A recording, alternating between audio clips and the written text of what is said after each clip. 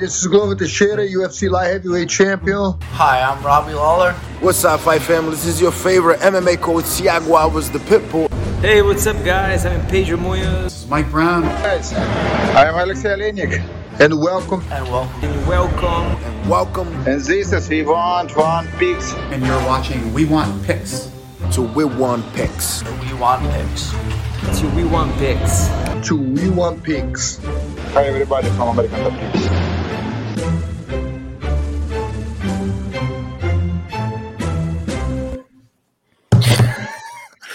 What kind of music was that? Okay, excuse me, Jacob. I'm trying to produce a show here. My name's Angelo, and welcome to We Want Picks. We are going to break down the entire UFC Vegas 44 Font versus Aldo fight card. We're going to talk about our picks, our bets, our DraftKings plays, our Monkey Knife Fight picks, and we're going to give you every little bit of information that we have to set you up for success. Before we do anything, go to WeWantPicks.com/bets. We now have 5. That's right, 5 betting partners. We have added MyBookie and Bovada. Jump into any one of the 5, make a deposit, let me know, and I will send you $50 as a thank you. If you've already signed up for one, sign up for another, make a deposit, let me know. I'll send you $50. Cash App, PayPal, Venmo, however you want it. It is literally that simple. We are riding the wildest win streak in the history of win streaks. I have not lost a single dollar on bets I think we're on month number 7 now.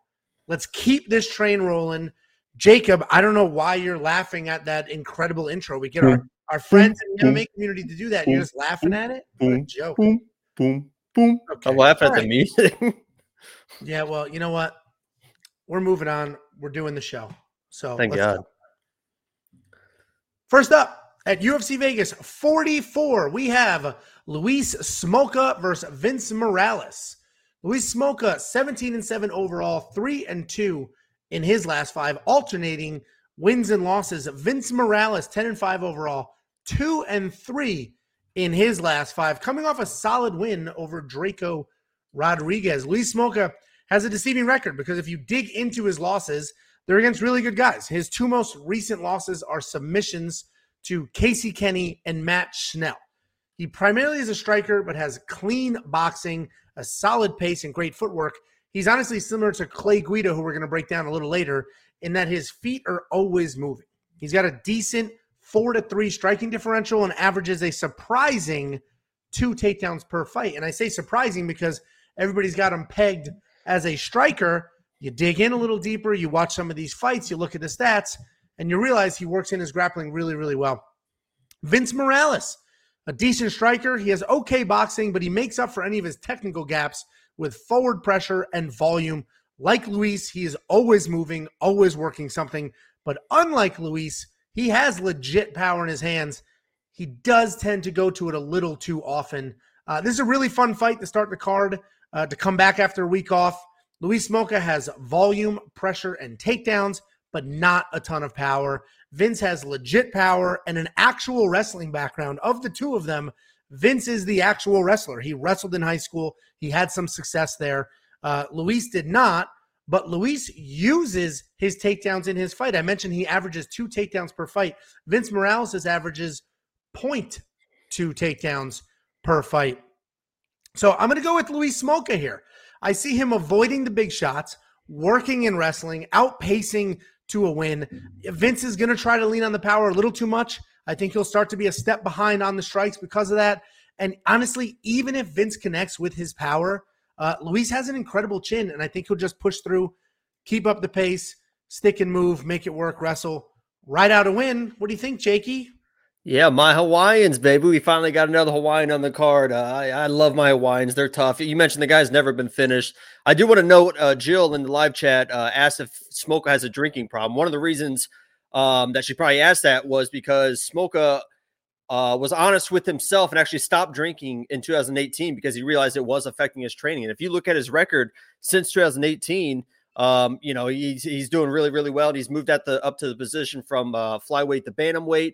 I will say there is something interesting with this fight. I was listening to his Luis Smolka interview. So Luis Smolka trains most of the time in a Southern California gym, and one of his good training partners is Ricky Simone, right? Turns out Ricky Simone, his cousin, is Vince Morales. So he mentioned Luis Smolka said that this is kind of an uncomfortable position. He's hoping everyone will be professionals about it. He understands that Ricky, can't really divulge information. He's hoping Ricky doesn't divulge any information to Vince. So it's kind of a weird situation, but I agree. I think I like Smolka in this matchup. I think the most important thing for him in this fight is in the grappling exchanges, in the wrestling, he has to end up on top because sometimes he will pull guard. He will get in those situations where he's going to use jiu-jitsu from the bottom. But you mentioned Vince as a wrestler will control those positions. He cannot do that. Luis Smolka was a 5-1 favorite against Brandon Moreno. It was Brandon Moreno's UFC debut, and he actually lost that fight. He's a 5-1 favorite to Brandon Moreno. That's another interesting fact for you. I'm going Luis Smolka in this matchup. I think he needs to use his wrestling, but he has to end up on top. Vince Morales, a wrestler, but only a blue belt in jiu-jitsu. I think that's Luis's easiest path to victory is to grapple, make sure you're in top position, and just work your jiu-jitsu from there. So I like Luis Smolka in this matchup, but not by a ton. Yeah, I'm actually pretty confident in Luis. Like I said, I think his volume and the fact that he does work in wrestling, even though I mentioned Vince is the actual wrestler, Luis works in really well. It's the first bet, and honestly, so I'm riding that wild bet streak. Haven't lost a single dollar in a very, very long time, almost a full year, 7 months, or whatever it is.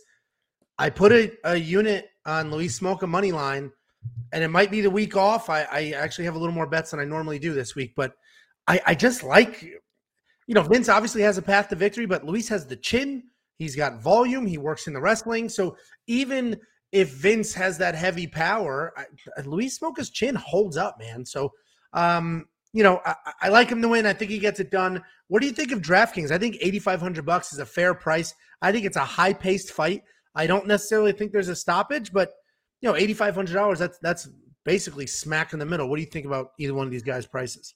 I could see Smolka getting a sub win, so $8,500 is definitely interesting. The only thing I'm worried about, like I said, is Vince's wrestling because Luis doesn't really defend takedowns, right? Because he's comfortable on the ground. So if you start shooting at his legs, sometimes he'll just try and grab your neck, and then all of a sudden you're getting controlled. So I don't love him at $8,500, but I could see chasing some points there. Yeah, I'll have to see. It's a 14-fight card right now. They just added a fight, so it'll end up being 15 when it's all said and done. So, I'll see. I do like him to win. I have a 1-unit money line. I got it at -150, so I didn't get the best odds, but that line is moving. What do you think of the Monkey Knife Fight strike line? A lot of people have been asking what Monkey Knife Fight is because we have a lot of new viewers every week.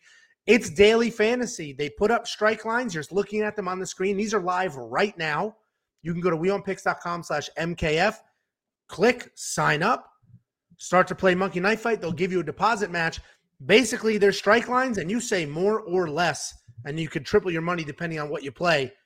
I think this is a more. I do think they go at it. Both pretty good volume. 84 is a real high line, but I think it's more. What do you think? 100% agree. All right, more. WeOnPicks.com/bets. Sign up for one of the 5 betting partners.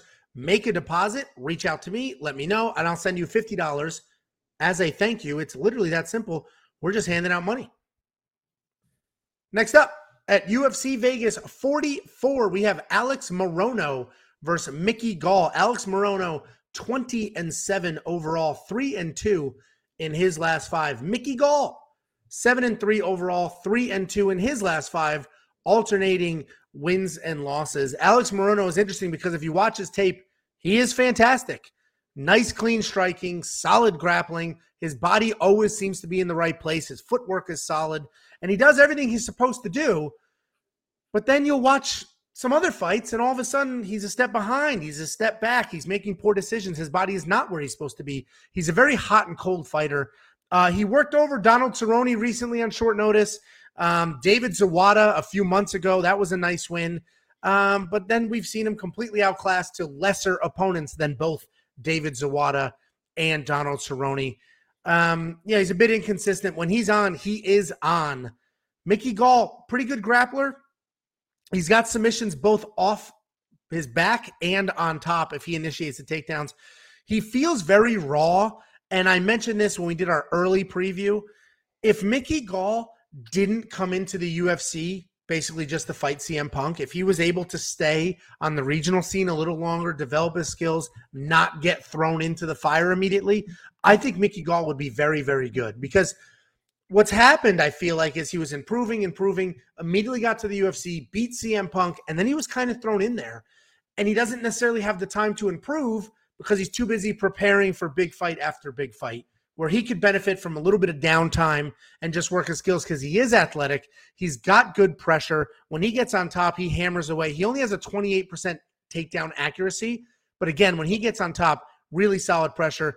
His stand-up is not great. But, he's an athletic guy, and he does get some of these wins. He's coming off that nice win just a few months ago. Honestly, this is a pretty straightforward pick for me, though. I think Morono is the more well-rounded fighter. I think he's literally better everywhere. If this was a few months ago, before I just mentioned that Mickey beat Jordan Williams, this would be, I'd be betting the house on Alex Morono. But Mickey Gall showed some signs of life in that. He showed some improvements. That was a nice win over Jordan Williams. And he really does have a path in this fight. I do see Morono as the better striker, the better wrestler, the better grappler. The stats tell that exact same story. Mickey Gall literally has a negative striking differential of 2-3. He lands 2 strikes and gets hit with 3 in return, where Alex Morono lands more than 5 and is hit less than 4. Pretty clear pick. I'm going with Morono here. The line's a little too wide for me. Mickey Gall could potentially pull off an upset, but pretty straightforward pick. What do you think, Jakey? I like Mickey Gall, backup lock of the week, plus 180. I'll probably take some action on that. I think the $9,500 is ridiculous. If you're spending $9,500 on Moreno, that is unreal, because I don't think he even admitted that he hopes that this is a kickboxing match, right? So the value in Moreno would be, I guess, to maybe knock out Mickey Gall. But I think Mickey Gall is going to come in and just shoot. And Alex Moreno says he doesn't really want to grapple. He's like a second-degree black belt, so he can do it. But he says he doesn't really want to do it in fights. So I don't think he's going to be shooting takedowns. And if you look at some of his last fights, he's been taken down, right? He was taken down 3 or 4 times versus Mean, taken down 2 of 2 times versus Kita. So Mickey Gall, while he's not, the best wrestler, he was a high school wrestler. I think the key for him here is he's got to initiate the takedowns and he's got to end up in top position. If you get Mickey Gall on top of you, I know Moreno is a second-degree black belt, but sometimes in MMA grappling and MMA wrestling, it's a little bit different. And Mickey Gall, he showed that aggression in the Jordan Williams fight. I think he brings that aggression again. You really didn't see that aggression since the CM Punk fight, and I think it was the first time since that CM Punk fight where he really felt he was a better fighter. I think he goes into this fight thinking he is a better fighter, knowing he is the better grappler. That's to be decided, but I think he knows that he's a better grappler. And I think he initiates the takedowns. I think he gets it, and I think he works him from the ground. So I like Mickey Gall in this matchup in the upset. But if this stays standing, if Mickey Gall cannot get those takedowns, he's going to be in a world of hurt, because Alex Moreno, like you said, does have the striking behind him. So I'll take Mickey Gall on the backup lock of the week. He had the big lock of the week last time, and I feel pretty confident about it. Yeah, you did have credit to you. You did have Mickey Gall over Jordan Williams, which he was a good size underdog there. I completely agree. So Alex Morono is a pretty straightforward pick for me. I'm not spending $9,500 in DraftKings. That's absurd. $9,500 is like, I think the most we've ever seen is 96. So you're saying he's Amanda Nunes level favorite here? There's absolutely no way. That pricing is way too wide. Not going to happen. There may be some value on Mickey Gall at $6,700. I actually think Alex is the better grappler too, because Mickey Gall, if he gets on top, has really good pressure, but 28% takedown accuracy, and he shoots a lot of takedowns. It's not like it's 28%, and he's shooting when he shouldn't, or he's chain wrestling, which will go against your stats. Those are just single takedowns. He's just not hitting them. But what do you think of the monkey knife fight line? 86 strikes for Morono, 48 for Mickey Gall. It's probably one of those ones where it's this depends on how you think the fight's going to go, right? If you think Alex is going to throw more than or land more than 87, he's probably going to win the fight. So if you think it's going to be a standing fight, you probably play the more and more. If you look at my angle, I'd probably play the less because I think Mickey Gall just goes for a takedown and tries to get a sub. Yeah, I don't know what I'm going to do with this line. This may be a less more situation, and they both end up with like 80, 75, something like that. I do think it's somewhat competitive. I just think Alex Morono will be a step ahead the entire time. So I don't know what I'm going to do with that Monkey Knife Fight line. Let us know in the live chat or the comments what you think about that Monkey Knife Fight line. We'll go from there. Go to WeWantPicks.com/bets. We have 5 different betting partners now. Jump into any one of them. Make a deposit. Let me know. I'll send you $50. Hell, you could do that with all 5, and I'll send you, what's that math, $250? Sign up. Let me know, and we'll go from there. Next up, at UFC Vegas 44, we have a sort of last-minute late replacement, Jared Vanderaa versus Azamat Murzakanov.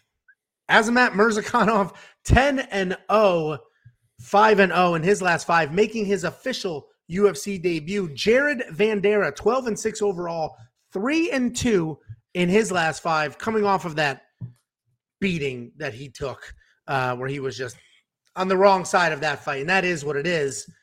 Azamat Murzakanov is not the biggest heavyweight in the division, but he makes up for his physical stature with legit power. He is fast. He is heavy-handed. He is a good wrestler with solid ground and pound, but his hands are so good that he does not go to his wrestling very often. Jared Vanderaa built his career on his grappling until his fight with Justin Tafa, where he turned into a volume striker. And now that he's a striker, he's got a long jab, solid distance control, clean striking overall, in addition to his size, and he still has that wrestling. People keep forgetting that he has that wrestling background because they've just seen his UFC fights, didn't do any research before his UFC fights, and I guess he's a striker. Well, the reality is he hasn't showcased his wrestling in the UFC because he's been matched up against 2 wrestling beasts so far.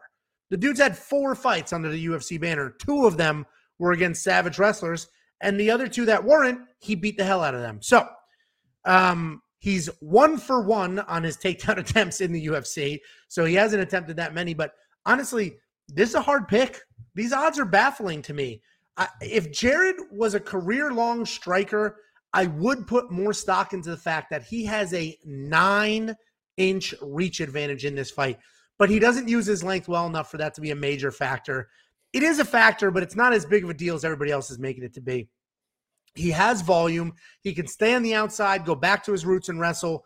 The issue is that Azamat will be live for a knockout at any moment, and he also has good wrestling if he decides to use it. I do like Jared here. He is my pick, but I am super nervous. The only place my money is going on this fight is I'm doing over the 1.5 round line. And you could bet the money line for plus 180 on Jared, or for plus 140, you can get the over on the round line. So I like over 1.5 rounds, plus 140. And I'll take that instead of a money line on Jared because he could potentially get knocked out. But 1.5 rounds, I see it cruising past that, no problem. What do you think, Jakey? Yeah, quick question. In regards to Jared, are you being serious? Yeah, I'm serious. The dude is a giant. He has wrestling. He's got the striking. All he has to do is avoid the big power speed punches from Azamat. But again, I'm not confident enough to put my money on Jared, but I am confident enough to put my money on over 1.5 rounds. Yeah, I put my money on Azamat, and I actually got him at minus 172. And in my mind, he should be a 3 or 4-1 favorite.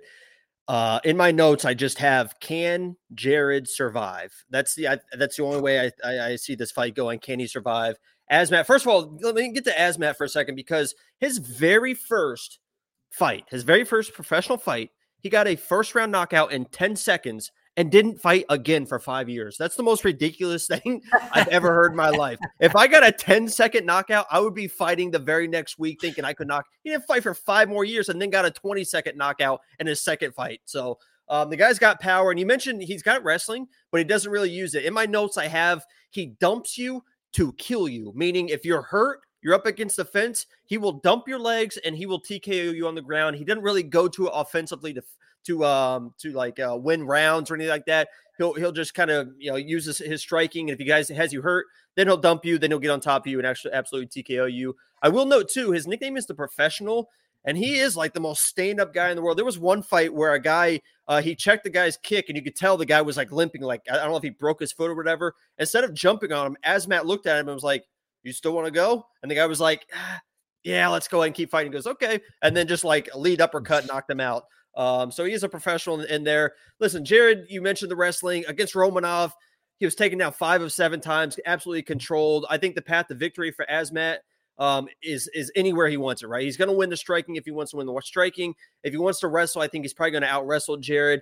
Maybe Jared can sneak in, get that offensive wrestling going, and Azmat off his back. You never really know what happens there. Maybe, all these first-round finishes. He doesn't look like a guy that would gas, but, he's never really been in those deep, deep waters. So if Jared can bring him there, I could see where you can come through on your bet or your, I guess not your bet, but your pick here with Jared. But I just think Azmat absolutely dominates this fight. Getting him at 172 was an absolute steal. I love that bet. I'm not usually a guy that bets on favorites, and I just love that 172. So you got minus 172. Minus 172. So I think these odds are going to keep pushing closer to 3-1. I like Azmat all the way. Yeah, I mean, everything you're saying is accurate. I like Jared. Just there's a lot of random factors here, but again, my money picks don't really matter, right? Your money matters, but my money is over 1.5 rounds. And you mentioned the Romanov fight. Romanov, a massive tank of a wrestler who has power in his hands, not a great striker, but massive tank of a wrestler. I bet the over 1.5 on that, and I hammered that too. They blew past 1.5 rounds. That actually went quite a while before Jared had enough. But Jared's big, tough, and in this fight, he'll be massive. So I do like a bigger guy. I actually think that favors Azmat because Azmat is a striker. You mentioned, I think he was a light heavyweight that's now fighting at heavyweight, but he is bouncy, on his toes, in and out. I think Jared's going to have a real issue with that speed. So we'll see what happens. He could. I'm still good with over 1.5. Jared's a tough guy. And he's been in there. The poor guy's had a pretty hard go at it, especially for a heavyweight in the UFC.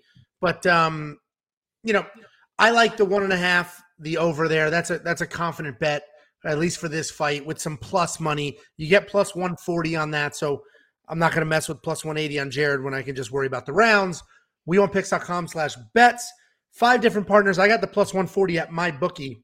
WeOnPicks.com/bets. Click on MyBookie. Make a deposit. Let me know. I will send you $50. Cash App, PayPal, Venmo, however you want it. We do not have DraftKings prices or Monkey Knife Fight lines yet because this fight is honestly brand new. I think yesterday they announced it, maybe Sunday night. So I kind of wish they already assigned him DraftKings based on the previous odds because it feels like these odds are going to keep growing apart. And he's going to end up being like $9,400, but we'll see what happens. It's funny because Jared's replacing Felipe Lins, and he actually came right in. The odds basically stayed the same. So it was a like for like kind of swap. But yeah, I imagine even though it's a 2-1 favorite, they're going to price Azmat like $9,600 or something absurd. I guarantee they will. And in that case, maybe I'll explore Jared and DraftKings, but we'll see what happens. Next up at UFC Vegas 44, we have a Claudio Puelles versus Chris Gruetzemacher. Claudio Puelles 10-2 overall, 4-1 in his last 5, riding a 3-fight win streak. Chris Gruetzemacher is 15-4 overall, 2-3 in his last 5, coming off of that gritty win over Rafa Garcia. Claudio Puelles is coming off a decision win over Jordan Levitt after a long layoff. He's only 25 years old and has a good amount of experience. He's a grappler who uses kicks to keep the distance, and he's never out of a fight. We saw that with Felipe Silva, where he was on his way to a decision loss before snatching up a knee bar. He averages over 3 takedowns per fight, but he does have a negative striking differential of almost 1-2. So he is hit twice as much as he hits his opponent. Chris Gruetzemacher is coming off a nice win against Rafa Garcia. He showed grit. He showed toughness. He showed will. He is a striker. He uses his hands really well, and he likes to fight inside the pocket. He's a powerful guy, but he does rely on his power and his toughness. And his striking to some extent because he does not wrestle well or often. He has 0 takedown attempts in his last 8 fights, or 0 takedowns in his last 8 fights. This is another tough fight to call. This entire card is tough fights with live underdogs, top to bottom.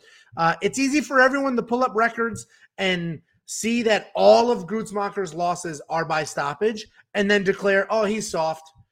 But isn't that the exact trap that everybody fell into when he fought Rafa Garcia? Literally everybody. Oh, Grutzmacher's a bum. Every fight he loses, it's by stoppage. Rafa's going to win. Rafa's going to stop him. Everybody fell into that trap.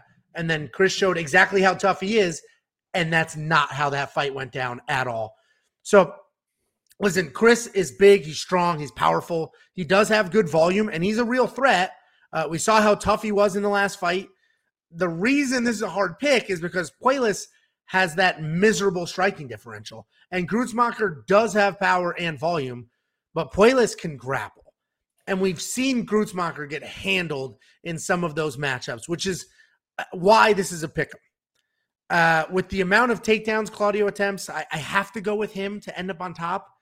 But I really wish Grutzmacher was a medium underdog here because I would scoop him up in a second. So I like Puelles. He's the pick. I think he'll work in the wrestling.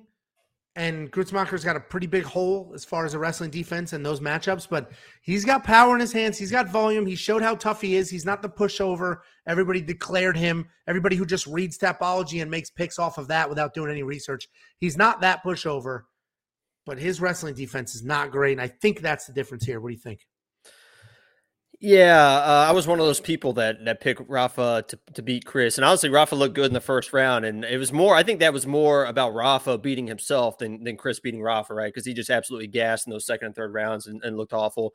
He was 5 for 12 takedowns against Chris. If you're looking at asking my opinion about Chris and his takedown defense, if you get him against the cage, he's very hard to take down, right? The 5 of 12 takedowns, a lot of those were Rafa open mat with trips and stuff like that. And I think that's the key to this fight. I think if Claudio, I think he should wrestle, and that's his path to victory. But if he's trying to wrestle against the cage, he could gas, man. We saw that with Rafa, and actually we saw that with Jordan Levitt in his fight against Jordan Levitt, right? So I picked Jordan Levitt against that fight. Jordan was taking everybody down, submitting everybody, and looked, decent in the first round, and then absolutely gassed and looked like Claudio absolutely embarrassed Jordan on the ground, where Jordan didn't even look like he knew what he was doing. And this guy's not an accomplished wrestler, but he's a very good grappler and wrestler in his own right. So, there was a quote that he mentioned in an interview where one of his coaches told him, hey, you can't wrestle for 15 minutes straight. You're going to kill yourself. And he said, I knew that going into the Jordan fight. And I knew there was a point in that fight where Jordan just broke. He just out wrestled himself and couldn't do any more. And that's when I knew I could take over. So it's going to be interesting if he comes in with a wrestle game plan, if he kind of puts off the wrestling or if he tries to go all in at once. He did also mention he's been working with Rafael Fiziev, so that's one of the better strikers in UFC. So we'll see if his striking has improved at all. But I think the path to victory is easy for Claudio. Is get those takedowns. Don't gas yourself against the fence takedowns. If it's not there, reset. Go back in for an open mat takedown, something like that. Because if you get a striking exchange with Chris, he's got that power. You could find yourself in some trouble. So I think Claudio is the pick here. But he's got to get those takedowns, and they got to be open mat takedowns. Otherwise, they're going to be really, really hard to get.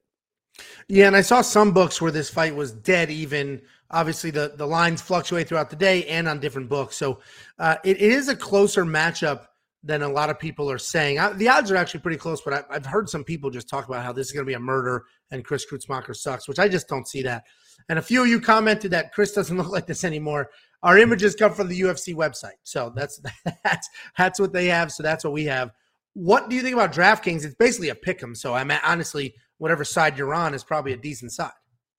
Yeah, these are usually you want one of these guys in your lineup, right? That $8,000, if you feel real good about someone at that value, that's really good value. And I would consider Claudio because he also, to take a kind of a page out of Dan's notebook here, he's only 25 years old, and these guys improve very, very quickly. And he actually mentioned he moved to the USA.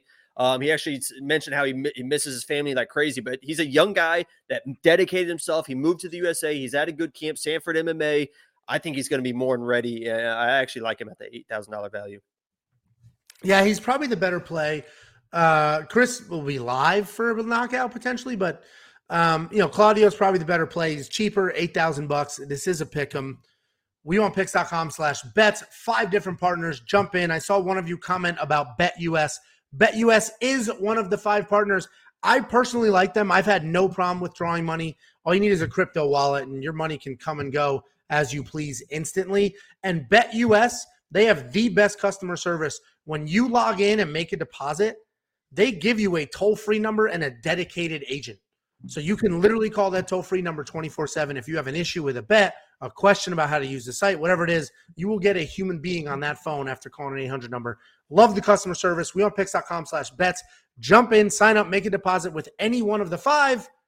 Let me know after you do, and I will send you $50 as a thank you for supporting us and our partners. What do you think of the Monkey Knife Fight line? Sorry, I forgot to ask about that. I think less more. Probably less more. 122 is just so high. And it's a deceivingly high because a lot of that came from the Rafa Garcia fight. And now we know how tough Rafa Garcia is too. So, less more, I think, is the play. 122 is an insane number. Chris, your line is crazy. Next up, at UFC Vegas 44, we have the fight that is 10 months in the making. We have broken this down. This is the 3rd time breaking this fight down.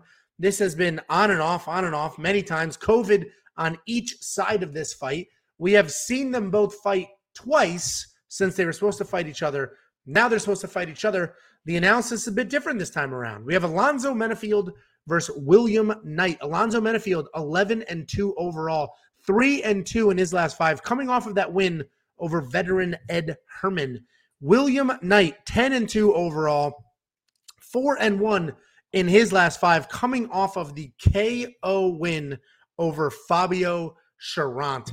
I mentioned this fight has been booked and rebooked several times. We've seen them both fight since the initial booking. Those fights have changed things for me. I now sort of have a different opinion on how this will go than I did 10 months ago. Alonzo Menifield has great power, great takedown defense, and is looking to take your head off with every single punch. Historically, the knock on him was his cardio, and we've seen him gas in the past, but in his last fight against Ed Herman, he didn't slow down at all. It was a 15-minute decision. He looked great the entire time. He had a good pace. He still had power, still had speed, was still athletic. His takedown defense held up, and now he has cardio.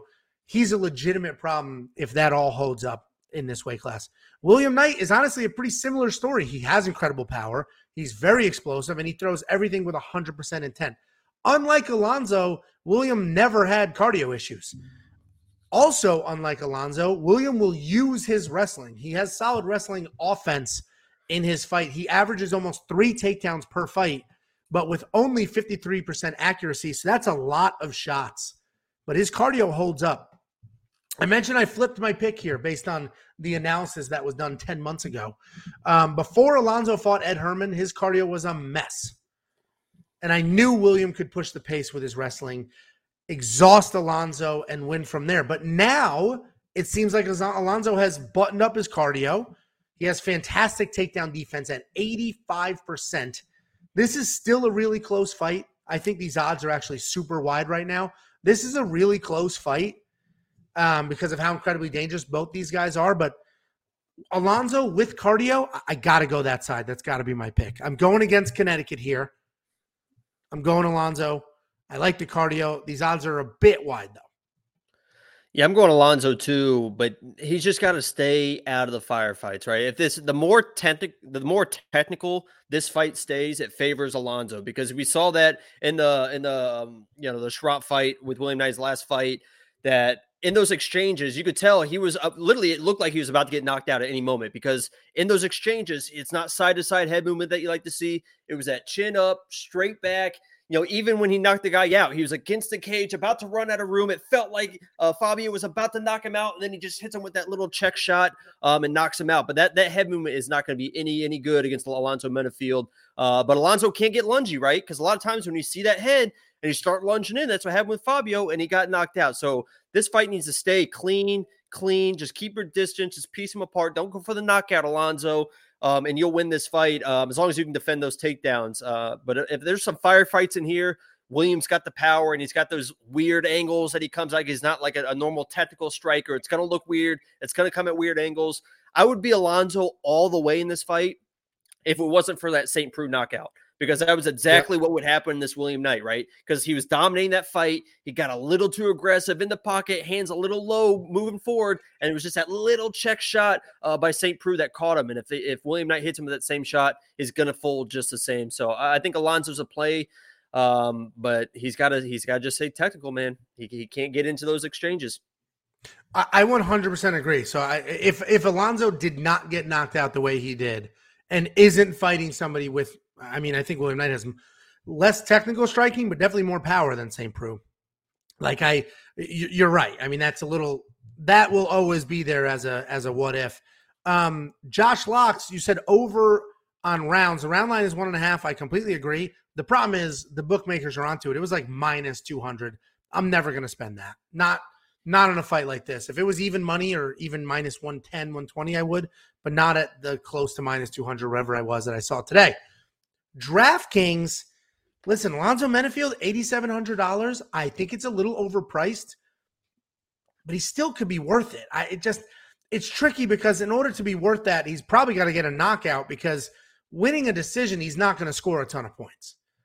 Because he's not like a million strikes, not a million takedowns. And Alonzo's gotten some takedowns too, so maybe he uses offense. The best way to neutralize William Knight's power, we saw that in his fight versus Dong Ung or whatever. He got taken down, was just flat on his back and couldn't do anything. So if Alonzo wants to offensive grapple, that's another path to victory there, and probably the safest one, honestly. Yeah, it'll be interesting. Jesse, thank you very much for the donation. I just saw it on my phone. Appreciate that. As always, you're a true OG to this channel. What's interesting, you mentioned Alonzo wrestling. We saw William Knight just get bodied that entire fight. He was just completely manhandled in the wrestling department. And, that was not a great look. That's what's playing into these odds. He did come back after that loss, knock out Fabio Cherant, look way better. So, listen, Alonzo's the pick. It's the cardio that made the difference for me. But honestly, we don't even know if that cardio is here forever or if he was just really prepared for the Ed Herman fight. So that could go either way. But Jakey boy, what do you think of the strike line? I'm feeling like over. I'm feeling like more and more on the Monkey Knife Fight strike line. I do think this fight goes a little bit, but 58's a little high. I don't see Alonzo throwing a million strikes. What do you think? I like the more and more just because I think Alonzo really plays this fight safe, and he knows the implications, right? He's 11-2. This is a big name. William Knight just had that big knockout. This could be a big moment for him. I hope he doesn't try to chase that finish. Just get your win and get out of there because you're the more technical guy in this fight. Yep. I play the more and more. Yeah, more and more is probably the safe play. WeWantPicks.com/MKF. It is daily fantasy. It's super easy. It's super fun. They instantly match your deposit. So if you don't even know what Monkey Knife Fight is, just go to WeWantPicks.com/MKF. Sign up. They'll match your deposit. Use the free money. Play with the free money.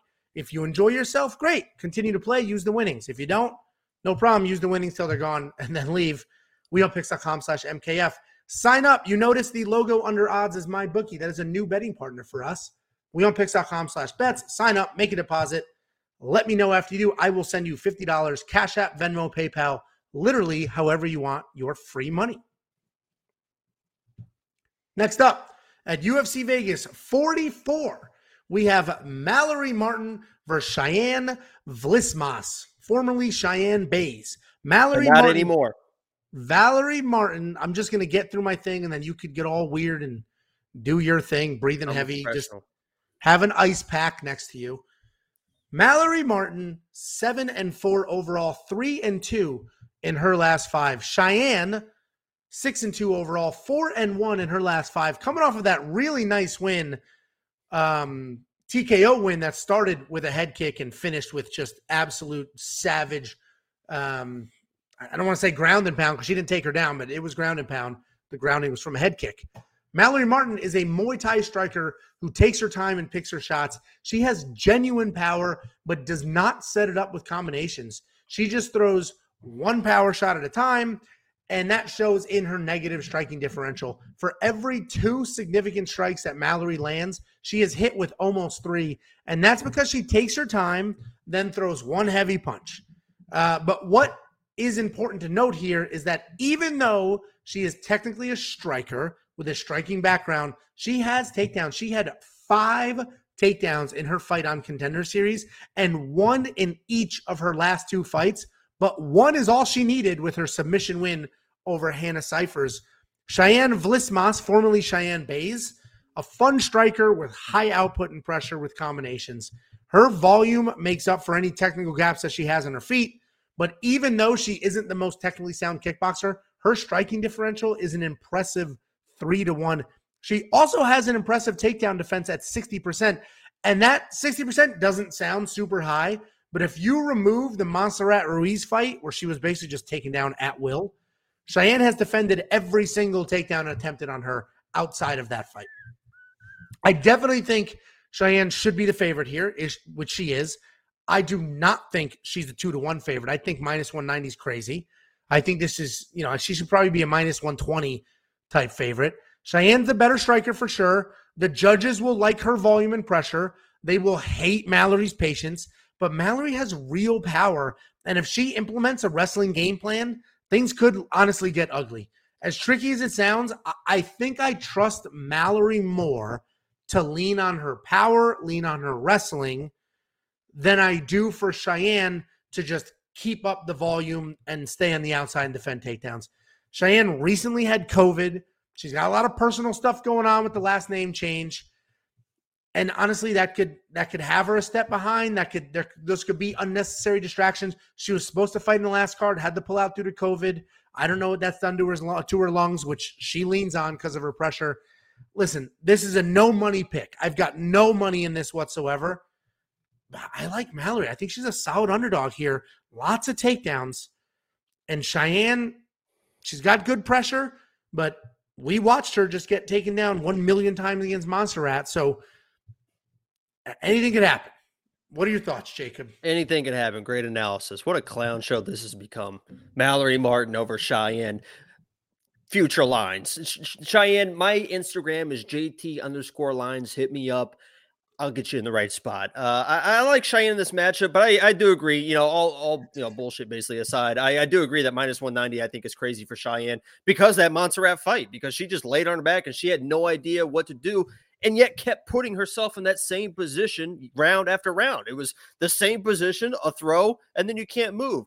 To her credit, she is very upfront and honest. She said she was completely embarrassed by that loss. She said she was getting trashed online, known as the headlock girl, and she did not want to go out that way. So the last fight, she absolutely dominated. She got that head kick that was almost illegal, but it was absolutely legal, and then got the full amount with the ground and pound. I like Cheyenne in this match. As you mentioned the breakup. It will be interesting to see where her mind is at, but I will say, there was, what's the quote? There's like no fury like a woman scorn or something. It seemed like she's the one. It didn't seem like she's the one being left, right? Because that actually is a difference, right? It seemed like she's the one initiating all this, the breakup.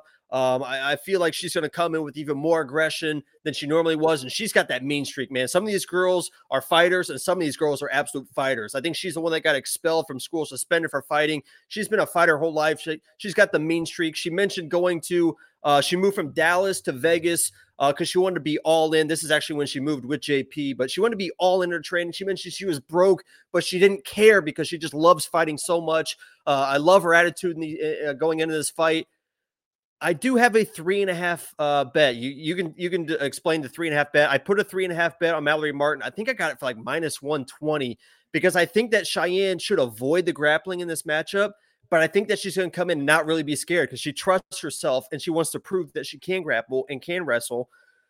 And I think that could be a mistake. I think it could cost her a round. I still think she wins the fight, but I like the 3.5 for Mallory. Maybe early takedown, control the round, and then Cheyenne realizes, you know what, let me stay away from that, continue the striking, and win the fight. So I don't love the 9,000 for her for DraftKings. I don't really love the minus 190 for her, but I think she's going to win the fight. But I do have a bet on Mallory at the plus 3.5 that you can explain. Yeah, so I agree. 9,000 for Cheyenne's crazy.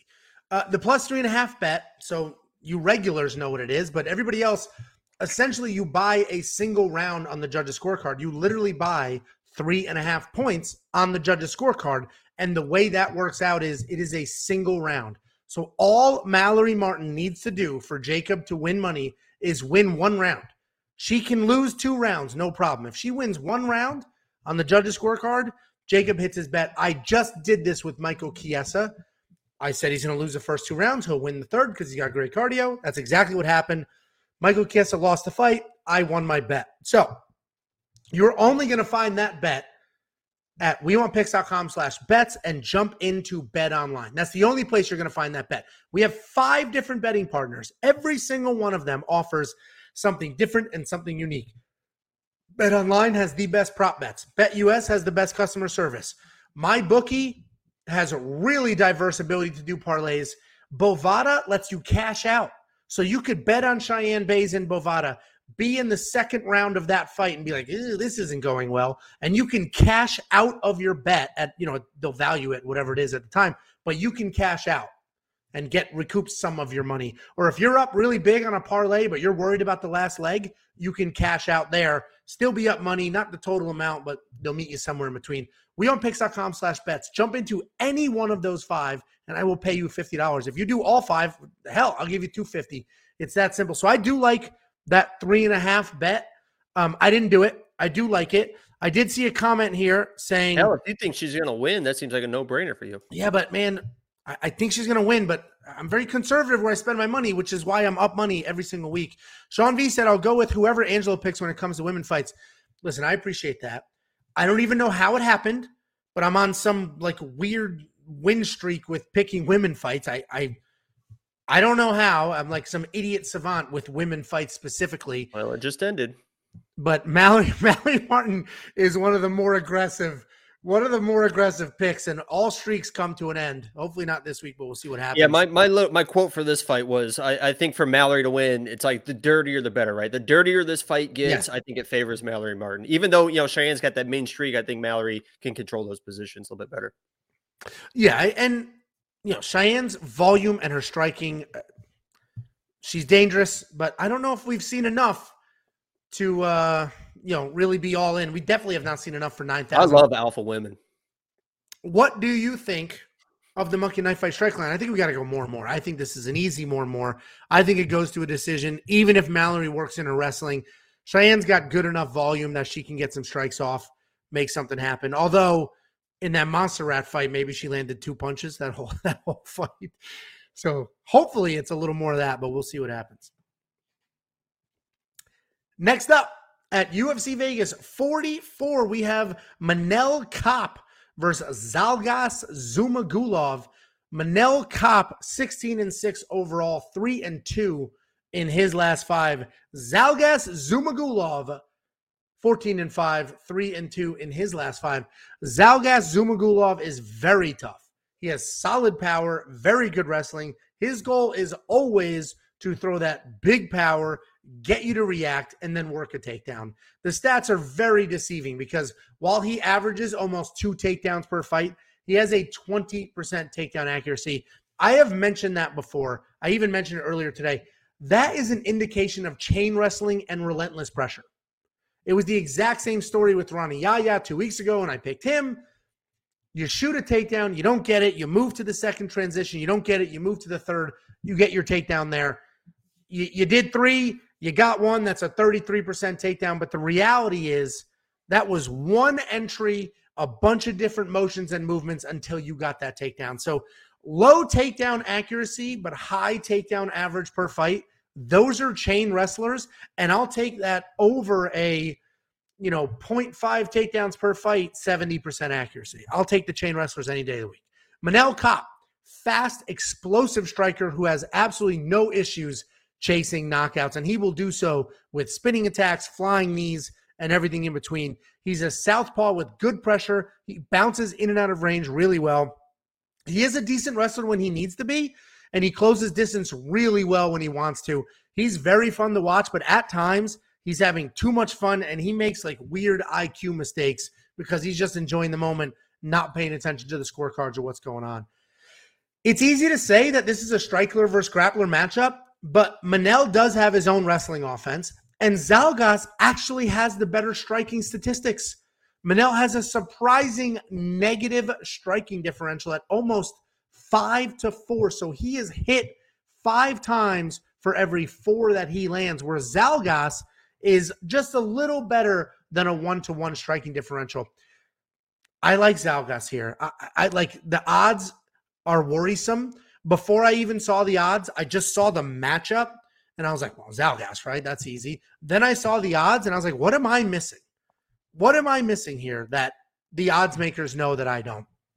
So I like Zhalgas here. I know Manel has an 80% takedown defense, but he also has very low output. I see Zhalgas constantly pressuring, looking for takedowns.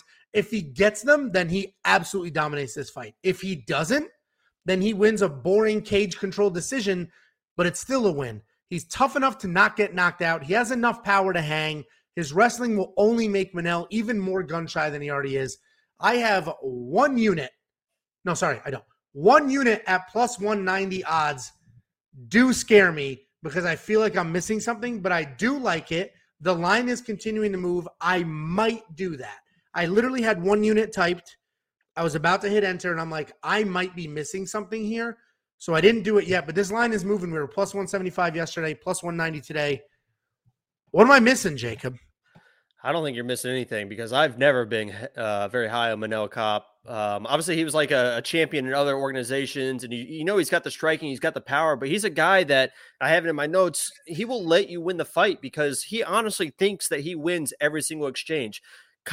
There's no shortage of confidence in this guy. I was talking to Angelo earlier today about his Twitter feed. Go to his Twitter feed and just look. He said, you know, he's like didn't really call Zhalgas names, but said he's got like a small brain, can't understand what's going on. He said he could knock out a heavyweight right now.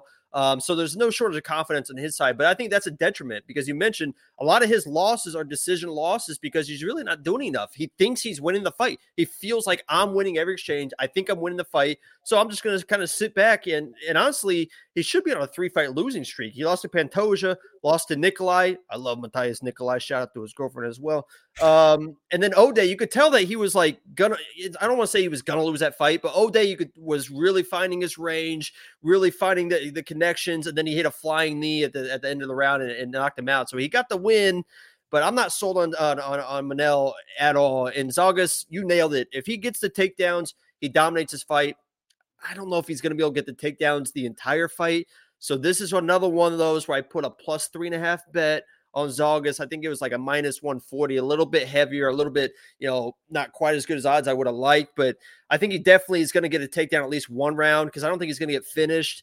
And if he's able to secure takedowns throughout, a few rounds, he's a very intelligent fighter too, because his last fight, I think there was a big like controversy with the Paiva fight, right? I think everyone thought that he beat Paiva. And then the Amir fight, that's a guy that's very dangerous on the ground. But Zhalgas was still able to time a couple takedowns at the end of the first round. So he knows that even if a guy's dangerous, I can still take him down, end of the round. There's no danger to me, and I can maybe steal a round. So he's very intelligent when he fights. I think he does the same thing to Kape. Maybe just kind of toys with him with the striking, gets a leg takedown, and finds a way to win the fight. So I'm with you all the way. I like Zhalgas in this fight. I have the 3.5 bet on him. If Kape finds a way to pull out another win, then maybe I'll jump on his bandwagon. But I'm just not a huge fan of the way he fights. What were the odds at that plus 3.5? I'm pulling it up right now. I might just do that because I'm like very confident in him to win. And the money line, these are the I actually got it for minus 110. Yeah, maybe I'll grab that because these are the money lines that you want, right? Like I can almost double my money. The odds makers are this wrong. But a part of me is nervous. Like, what am I missing? I have to be missing something to be this confident in somebody who's a Manel is dangerous. I think he's a black belt as well at jiu-jitsu. So if it goes to the ground, maybe there's a weird scramble and something happens. But I just don't see a 2-1 favorite means you're pretty much better everywhere. You don't really have a hole where someone can, and you mentioned Zhalgas too is a decent striker. I think Kape's got power at least. Yeah, he's definitely the better striker. But we'll see what happens. Yeah, I mean, I'll lean on the community for this one. Let me know. I'm curious what the general sentiment is here. If you guys are with us that this is crazy and Zhalgas is going to win this fight, or if we're missing something big, or this whole thing is just a sloppy mess because Manel is coming off of that nice flying knee knockout against O'Day. And Manel thinks he's this killer. He's calling he's said second round knockout. So he called a second round knockout. So we'll see what happens.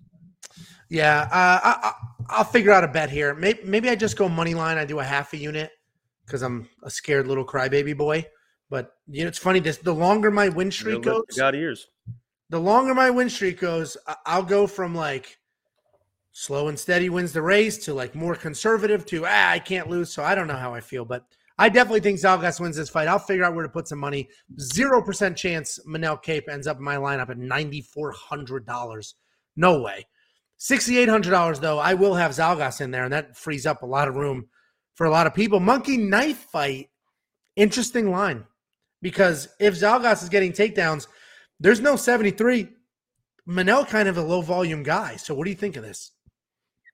I still think it's more. I think that Zhalgas is going to have the reason why I didn't play, because I like Zhalgas to win this fight, but the reason I didn't play that 175, because I love playing those underdog bets. And the reason I wouldn't make him the lock of the week, which he's a good candidate for. He's a fantastic candidate. Right. But I just don't know if he's going to be able to get those takedowns. I think Kop's grappling and his wrestling is underrated. Yeah, I'll figure something out. So much of me wants to put money on him. I guess I should. It'd be stupid not to. All right, well, tune into our betting guide breakdown on Friday, where I'll have all of my final bets. Jacob will have his, and Dan will have his. Dan will be joining us in a few minutes. Jacob, text him that we're 2 fights away from the main card. WeWantPicks.com/bets. Jump in any one of the 5 partners that we have. Make a deposit. Let me know, and I will send you $50, Cash App, Venmo, PayPal, however you want it.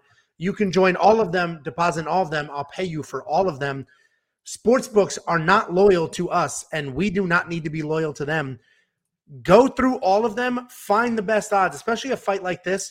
You might be able to get crazy odds. Find the best odds, play those, pick and choose. You don't need to stick with one sportsbook to have success. Next up, at UFC Vegas 44, we have Jake Matthews versus Jeremiah Wells. Jake Matthews, 14-5 overall, 3-2 coming off of a submission loss to Sean Brady in his last 5. Jeremiah Wells, 9-2 overall, 4-1 in his last 5, riding a 3-fight stoppage streak. Jake Matthews is a well-rounded guy. He's got solid wrestling, very good grappling, and a nice variety of strikes. He works angles well and has no problem mixing up body shots and head shots. He averages almost 2 takedowns per fight, but the big dig on him is his fight IQ and his willingness to trade punches when he should wrestle, or his willingness to grapple when he should stand up. The guy does not make the best decision. He gets very complacent and has issues with those transitions in MMA at times. But in any one given area, he could be the better fighter. It's moving from one to the other, knowing what he should be doing when that he struggles with at times. Jeremiah Wells came back after a 2-year layoff and knocked out Warlley Alvarez. He is a big, powerful striker with explosive hands. But what everybody forgets is that Jeremiah Wells is a Brazilian Jiu-Jitsu black belt, an accomplished one at that. He throws wild and with intent, but the reality is that he is doing that to set up his takedowns and set up his jiu-jitsu. He's not there to strike. He's striking to grapple. This is a closer fight to call. This is another tough one. Jake has better wrestling, but so far Jeremiah has a 100% takedown defense in the UFC. Jake probably has the cleaner strikes, but Jeremiah has way more power. This fight could really go a few different directions. The biggest concern for me is Jake's decision-making skills. I mentioned before, we've seen him grapple when he should strike, or strike when he should grapple. I don't know if I could trust him at this point in his career to make the right decisions in those spots. I like Jeremiah to win the fight, but there is a clear path with the wrestling for Jake, which makes me nervous. I do have a bet on this fight. I did not go money line for Jeremiah Wells, but what I did do was inside the distance decision, no action on Jeremiah Wells, because he's so tough and very live, not only to win, but definitely for a finish. The money line is plus 140 right now. I got inside the distance decision, no action at plus 120. So I only gave up a few points. And what that bet means is if Jeremiah Wells knocks out Jake Matthews, stops Jake Matthews, beats Jake Matthews by finish, I get paid at plus 120. If Jake Matthews beats Jeremiah Wells by a decision, which is very likely with his wrestling and his grappling, I get a refund. No bet. I get my money back. No bet. Clean hands. No big deal. You're only going to get that. WeDon'tPicks.com/bets. We have 5 partners. Bet Online is the partner with that safety net prop bet. I loved it. I only gave up a few points for the protection against a decision loss. Make a deposit. Let me know. I'll pay you $50. Jakey boy, that was my very long rant. What do you think? I just put 2 units on that bet. I absolutely love that bet. Thank you for mentioning it. I do have a quick story here. Don't forget to pay me out 10% when it hits. Right. Absolutely. Always.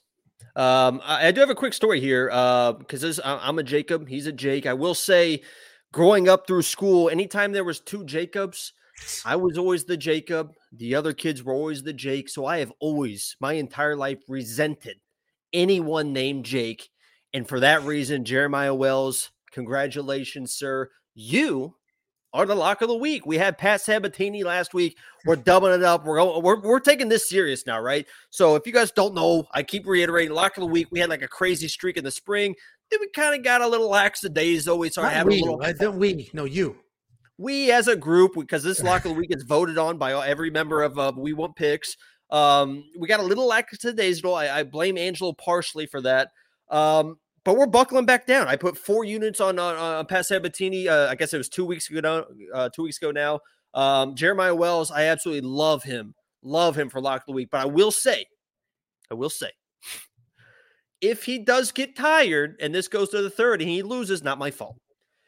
If he lunges forward trying to chase a knockdown, because he will lunge forward and throw big power shots, and when he does that, his hands are a little low, his chin's a little forward. If he gets flash knocked out by Jake Matthews going forward, also not my fault, does not count. So lock of the week is Jeremiah Wells. I'd like him, honestly, to win anywhere in this fight. Even you mentioned the wrestling. Jeremiah Wells, you mentioned his jiu-jitsu. He is a black belt, and that's a Gracie black belt. That's one of those real-life black belts, those Gracie black belts.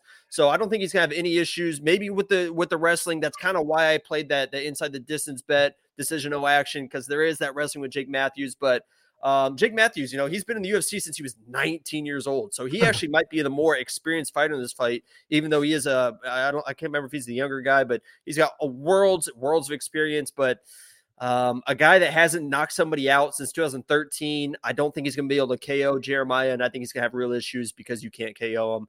I like Jeremiah all the way. Lock of the week for back-to-back. Well, and I mentioned in my breakdown, Jake Matthews, I can't trust him to make the right decisions. And that's because we've seen him get taken down and just chill on his back. And I do have one, speaking of the takedowns, I have one fun fact.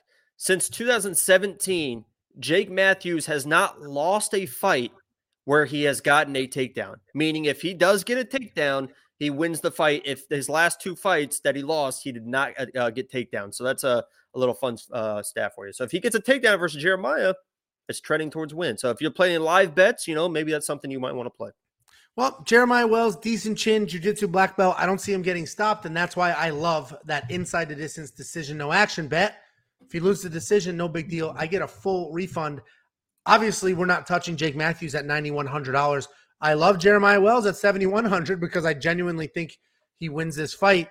Monkey knife fight, interesting strike line because, man, Jeremiah Wells could just knock Jake's head off, or Jake could take Jeremiah down and just elbow in the face 100 times. So this is just, if you think Jake Matthews wins, probably more or more less. If you think Jeremiah wins, it's less more or less, right? What do you think? Yeah, DraftKings is kind of interesting because I agree. I'll probably have Jeremiah in my lineup at $7,100. And we also said we're both going to have Zalgas in our lineup at like $6,800. So that's going to free up a lot of the big favorites, but a lot of the big favorites we don't really like that much. So yeah. DraftKings is going to be interesting this week for sure. You mentioned the monkey knife fight.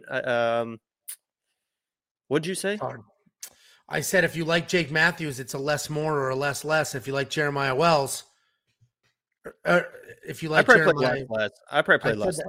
Yeah, I said that backwards, but if Jake Matthews gets takedowns, he's going to have a lot of strikes because it is every single strike that counts. Yeah, I'm not going to touch this one on draft or on Monkey Knife Fight, other than maybe Knockout Kings, where you pick any 3 fighters, any 3. And if one of them wins a knockout, you get a 25% net return on your money. WeWantPicks.com/MKF. It is easy. It is fun. I get so many questions in the comments every single week. What is that? What's the strike line? What's Monkey Knife Fight? WeWantPicks.com/MKF. Just click the link, sign up. They'll give you a free deposit match. Use the free money. Play with that. Don't even play with your real human money. Play with the free money. Get a feel for it. Make some money. Come back. Thank us. Next up at UFC Vegas 44, we have Maki Pitolo versus Dusko Todorovic. Dusko Todorovic 10-2 overall, 3-2 in his last 5, coming off of 2 losses. Maki Pitolo 1-4 in his last 5, riding a 3-fight skid. This is a lose and go home type fight. Maki Pitolo is an athletic southpaw with power and volume. His UFC record is rough, but if you look closer, those were fights that he was having some success in. He was going to beat Julian Marquez in his last fight before Julian's Hail Mary submission. He had 5 takedowns in that fight, and that's important to note here because even though Maki is known as a striker with big power and volume, he has solid wrestling as well with over 50% accuracy and an average of almost 3 takedowns per fight.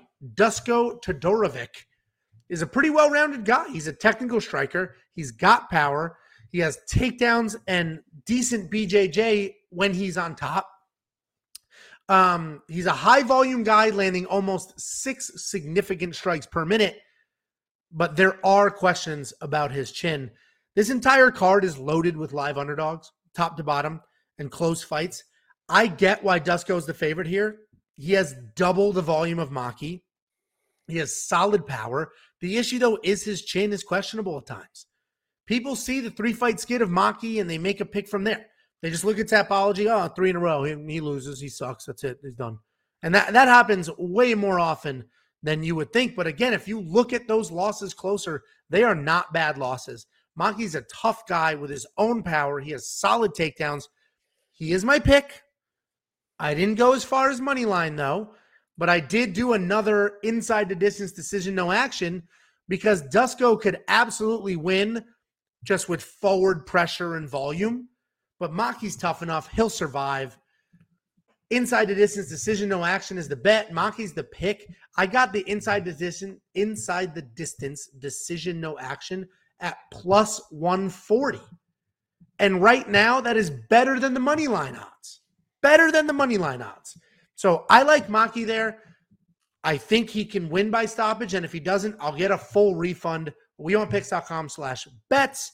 5 different partners. Bet Online offers that prop bet. Make a deposit. Let me know. I'll send you $50. Jacob, what are your thoughts?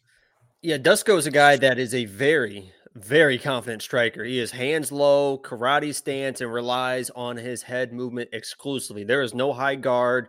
There is no defending with the hands. It's all head movement, and he got in real trouble with that in that fight versus who was that? Soriano. He got clipped, and then he got clipped, and then he got clipped because he's tough as hell, but he just got clipped and then clipped and then clipped, and eventually it caught up to me, and he got finished in that fight. But I actually thought I was going to get way ahead of the odds makers here, and I had a bet I wanted to place on this that I thought I was going to be like the smart guy in the room. I was going to tell you guys about it because I think that Dusko wins in this fashion, but apparently they're on to it because Dusko by submission is plus 285. I thought I was going to get plus 600, plus 700, plus 800. A lot of people don't know that he is a black belt and he's a very accomplished grappler. And with Maki, I think his game plan is going to come in to wrestle. Will he be scared to wrestle is going to be an interesting factor because he had success against Julian Marquez, but he gasped because of it. You could tell that he was just exhausted in that 3rd round. And that's one of the reasons he got submitted. So is he going to come in and try to not shoot the takedowns immediately? He doesn't want to gas because if you start striking with Dusko, you're going to get in some trouble. But I think it could be sloppy shots late. Dusko grabs the neck, submission bet. I really thought I was going to get way ahead of it and get crazy odds at plus 285. I'm probably not even going to play it because that's way too specific for plus 285, even for me to play that.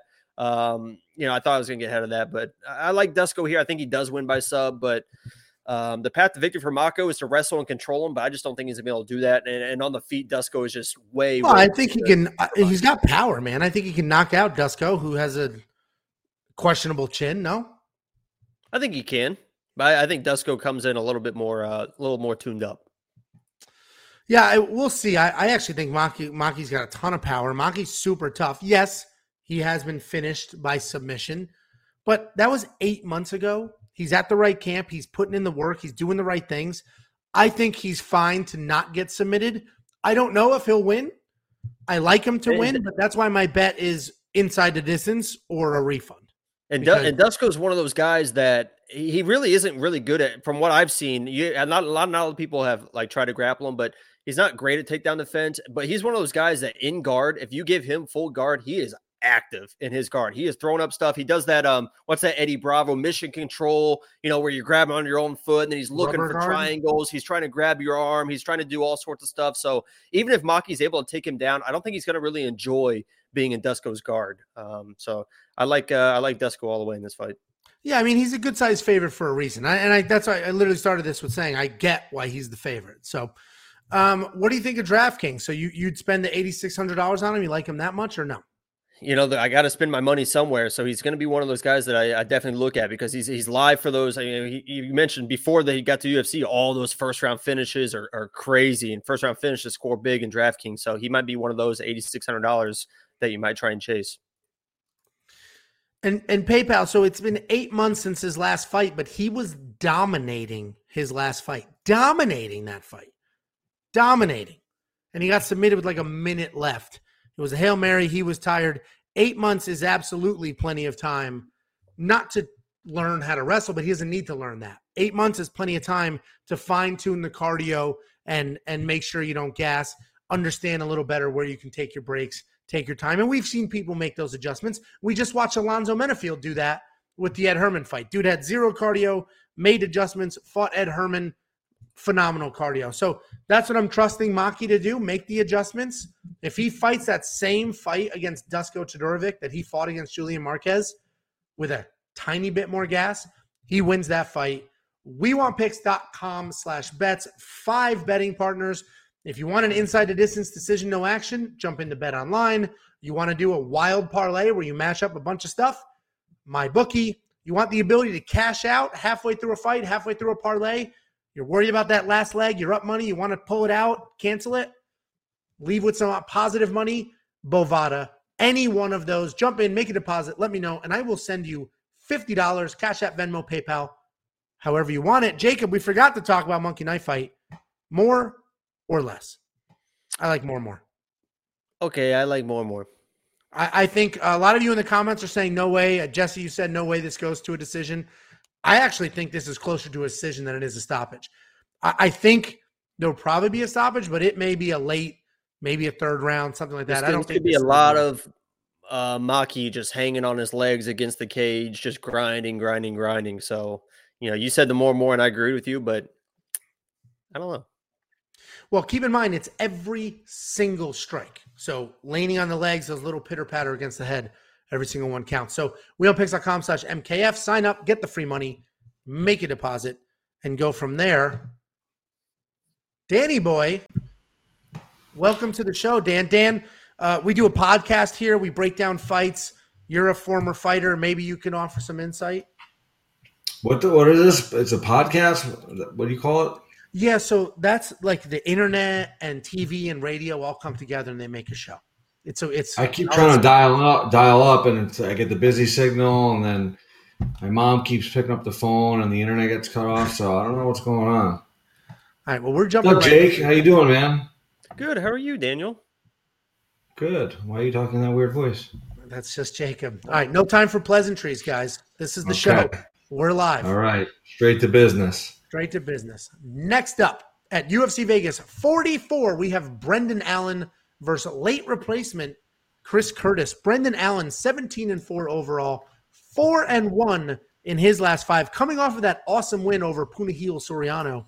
Chris Curtis, 27-8, 5-0 in his last 5, coming off of that awesome first-round knockout over Phil Hawes. On paper, this should be another striker versus grappler matchup with Chris Curtis yet again stepping in on short notice. Brendan Allen is a BJJ black belt with solid low kicks, great takedowns, and much improved striking. He moved to Sanford MMA a few camps ago, and you can see those improvements.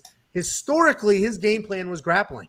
He would get the takedown, be crazy tough on top, work from there. But at some point in the last year and a half, he turned into a striker. Brendan Allen is now officially a striker. His last fight against Punahele was interesting because Punahele is an insane power striker who's dangerous at all times. The clear path would have been for Brendan Allen to grapple, but he didn't. And he just straight up won a kickboxing fight against who on paper was the far more dangerous and much better kickboxer. Chris Curtis, there's a ton of tape on him. We've broken him down a few times now, even though he's only been in the UFC for all of a month. And he's an easy guy to break down. He has nice, clean boxing. He's got decent takedown defense and improved takedown offense. He has solid power in his hands, and it comes from short, clean punches, which just catches people off guard. He works solid leg kicks, and he'll touch up the body. He takes his time with his shots, but he's always moving. He's always out of the way or trying to set something up. We've seen him struggle with pure wrestlers in the past. If you go back to his Magomed Karimov fight, you'll see that he faded as the fight went on. He had absolutely no answer for the ground and pound. Chris Curtis made quite the statement a couple weeks ago in his fight against Phil Hawes. But before everyone rides that train and has Chris Curtis in their parlays and love him as the massive underdog favorite, let me remind you that he was losing that fight. Chris Curtis was losing that fight. Phil Hawes was winning the striking exchanges until he was knocked out, so I know how stupid that sounds. But he was winning those striking exchanges. Phil landed 48 strikes to Chris's 21. And the only reason Chris even had the opportunity to hit Phil the way that he did is because Phil was playing patty cake. He'd touch him up, fake a takedown, go back to touching him up. He did that 3 times. The boy who cried wolf, Chris wasn't falling for it anymore and then absolutely cracked him. So Chris was a step behind that entire time. He was able to pull it off. He's got a ton of power, and he will always be dangerous. I don't think Brendan Allen will make those same mistakes. While he doesn't have as much power, he has become a good technical striker. I just don't see him making those mistakes. I think he can win a technical striking fight if it stays there. He could absolutely win if he wrestles. I've got Brendan Allen winning. I'm pretty confident in that win, but these odds are obviously pretty crazy. I'm not touching the odds. I like Brendan Allen to win. Jakey boy. I'll let Dan get settled. Jakey boy. We already kind of broke this down, but what are your thoughts? Yeah, I mean, I'm the one that called that Phil Hall's knockout. I said if Phil Hall doesn't wrestle, he's going to get knocked out, and he got knocked out. This is the exact same situation. You think that he's going to win the striking exchanges versus Chris Curtis? It's not going to happen. He's going to get knocked out if he tries to strike with Chris Curtis. He has a very easy path to victory. Every time he takes somebody down, he submits them. He wins. He wins the fight. Just take Chris Curtis down and submit it. Chris Curtis has terrible takedown defense. It's not even very good. It's not even like it's average. I think it's terrible. He's going to have no issues taking Chris Curtis down. Just take him down, submit him, and move on. You're a 350 favorite. You don't have to show off. Just get your win. Because if you start striking, you're going to get knocked out. It's going to be the exact same situation. Chris Curtis is a Golden Gloves champ. He's got real power in his hands. And you mentioned he was losing versus Phil Hawes. He's got that high guard, that boxing stance. He'll absorb shots. He's waiting. He's finding his timing. And the second he finds his timing, you're seeing stars. So I think Brendan Allen is definitely the play. He's a safe play. He should win. But if he starts striking Chris Curtis, the exact same thing's going to happen, man. These people don't learn. These grapplers that think they're strikers, just do what you got to do, man. Phil Hawes made the mistake. Brendan Allen, just grapple him. Just grapple him. Yeah, listen, I completely agree with all of that. And Chris Curtis has proven that he's live. But Brendan Allen is a much better striker than Phil Hawes. He doesn't have the same power Phil Hawes does, but he's got volume. He's got good footwork. And we literally just watched Brendan Allen beat a big power puncher. Granted, Punahele is different than Chris Curtis, but we just watched him win that fight. Danny boy. And Chris Curtis too kind of baits people into striking with them with that high guard, right? It's kind of like the Peter Yan or a Piotr Yan. He has that tight guard, and it feels like you can just keep punching them, but really those punches aren't really getting through. I mean, Phil Hawes got through the guard a few times, but people will just keep striking. All of a sudden, you just boom, and your lights out. Danny boy, what are your thoughts? Jacob, I think you nailed it, man. You covered a lot of what I was going to say. I know, Angela, you were talking about Chris Curtis losing that first round against Oz. I was watching it too. He was losing for sure, but the difference was he was composed. He's got the composure of a boxer. He had his hands up, and he was always looking for that shot. So Brendan Allen, like you guys have said, he's fallen in love with his striking lately. I don't think this is the fight to do that. It's not, we're not trying to prove points here. We're trying to win fights and make money. Brendan Allen has a path, like we said, with wrestling. I don't know. His last fight against Soriano, he probably could have wrestled. He chose not to. But I think there's a different level of skill, timing, and just overall athleticism from a true boxer than there is against a guy like Soriano, who's a power puncher, a good striker. But Chris Curtis is a legit boxer who's going to find those openings. And all it takes is one mistake. We saw it with Hawes. So I think Brendan Allen is the pick if he wrestles. But, man, I don't know. He might be one of those guys who's going to try to prove a point and strike. And I will say, too, it's not like Chris Curtis is, he's got 6 fights, 7 fights. He's a boxer. Yeah, he's got 30-something MMA fights. So it's not like he's completely new to the thought of wrestling. So I don't know. He might be one of those guys that could be, work on his wrestling. I saw Hawes take some shots, and they were like half attempts, almost at fakes. They were complete. So it's hard to evaluate if Curtis, you can't even count him as a defense, but it looked like his hips were all right. But I don't know. You go watch back a few fights, and to Jacob's point, he got taken down pretty easily. So I don't know. This one scares me a little bit, but Brendan Allen's got to be the pick. But if he tries to strike, man, I think he could get in some trouble. He'll win early, but I think he get in trouble later. From like a multi-entry standpoint, I think there's a lot of upside to Chris Curtis here. 100%. I'm sorry to block your face here, but MBA is a good point. We forgot to mention it. We mentioned it earlier in the week with the early breakdown. Chris Curtis is a welterweight. He took the Phil Hawes fight on like 12 hours notice at middleweight. Phil Hawes turned it down. They rebooked it a month later. They kept it at middleweight. And now Chris is stepping in on short notice again as a middleweight. But he is a straight-up welterweight. Not that he's not small. He didn't look small compared to Phil Hawes, but he is a welterweight. This is not his weight class. It's not like Brendan Allen's massive, but, so I think we all agree. I mean, that should be even more of an advantage for Allen in the grappling, right? He should be able to control him even more in those positions. Should be able to. I mean, so I think we're all basically on the same page. I'm a little higher on Brendan Allen than you two are, but for the most part, we all think Brendan Allen's the pick. We think minus 350 is a bit absurd. Is anybody here spending the $9,600 in DraftKings on Brendan Allen? I mean, if you want to trust that he's going to go game plan, he honestly could take Chris. In my mind, he can take Chris and submit him inside of 2 minutes if he wants to. I think he's that good. I think Brendan Allen is that good on the ground, and Chris Curtis is that inexperienced on the ground. I think there's worlds apart on the ground, but I just don't think he's going to do it, man. I just don't think he's going to do it. Yeah, and I got to give Chris credit though, because if Magomed Karimov didn't submit him, I don't know if now Brendan Allen's a much more slick jiu-jitsu guy than Magomed is, but Chris just took that wrestling beating the entire fight and was just hung tough. So yeah, I don't think there's a stoppage, and I'm not spending $9,600 is Amanda Nunes money. I'm not spending that here. That's not going to happen. The value, I hate to say, is on Chris Curtis, even though you're right. He could get dominated in this fight. Brendan Allen is tough as nails, and just game plan. If he has the right game plan, it should go his way. But, man, I don't know. I got one of those weird feelings like Chris Curtis might shock some people here. Not early, second round, third round. I don't know. We've seen that happen in the past. Somebody flies onto the scene, gets a couple crazy wins. So he's definitely heading on the path, and he's got himself a nice little win streak. What do you guys think of Monkey Knife Fight? I think more and more is the play. I do think this fight goes a little bit.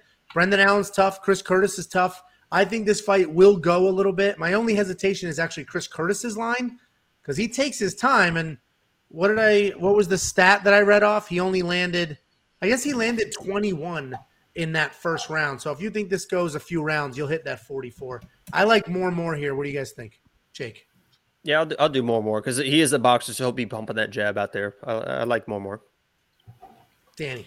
This is tough. It's like because I don't. Chris Curtis landing over 44.5 means they're striking the whole time. I guess I like more less. Less than 44. So you do think you're trusting Brendan Allen to actually grapple? Yeah, I think he's gonna. I think as an MMA fighter with a coaching staff, you're fighting a guy who's a boxer. I agree, but he just fought. He had 0 takedown attempts versus Nahil. Sean. What's his name? No, I know. I know. That's why I'm like, but Chris Curtis. There's a difference between I think Soriano's boxing and Chris Curtis. Chris Curtis is an actual boxer, right? I don't know. I think Brendan Allen would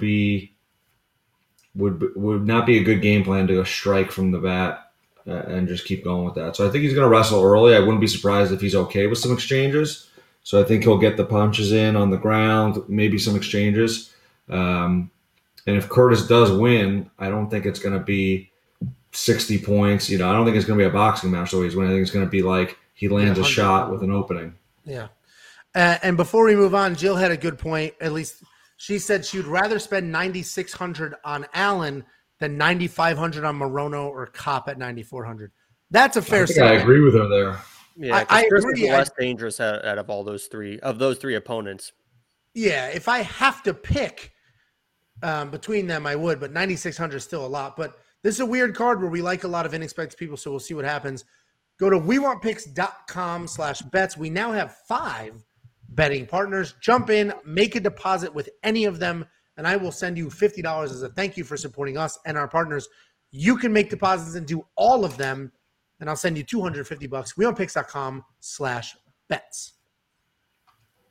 Next up at UFC Vegas 44, we have Jimmy Crute versus Jamal Hill. Jimmy Crute, 12-2 overall, 3-2 in his last 5, coming off of that leg shutdown loss to Anthony Smith. Jamal Hill, 8-1 overall, 3-1-1 in his last 5, coming off of that sort of shocking loss to Paul Craig. Wasn't shocking to me and Danny, though. We picked that one.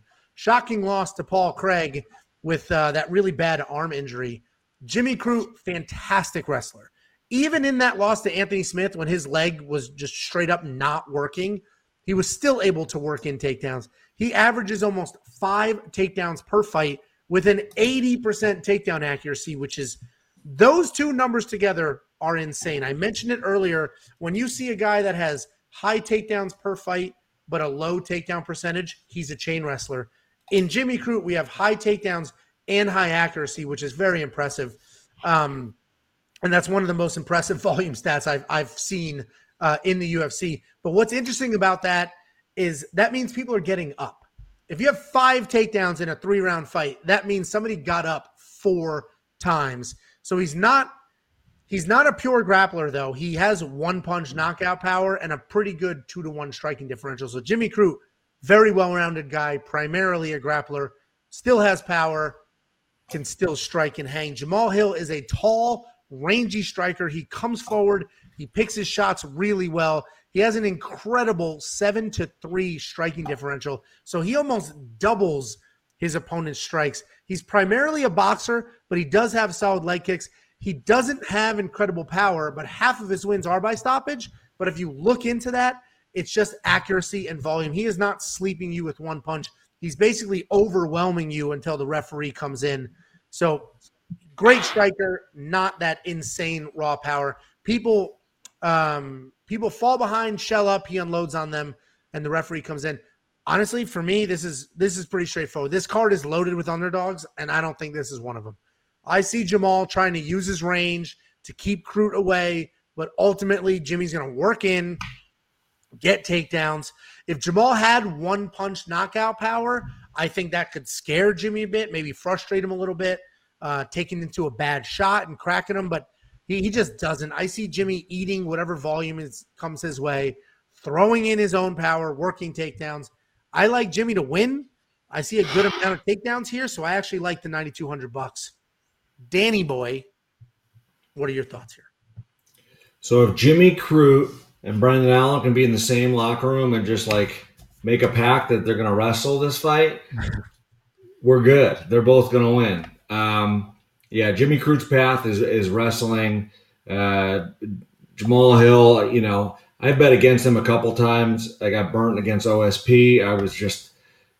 Watching that fight was just the most frustrating thing in the world. But the weird thing about Jimmy Crute is, every one of his last 5 fights have ended in the first round, right? He either wins or loses in the first round.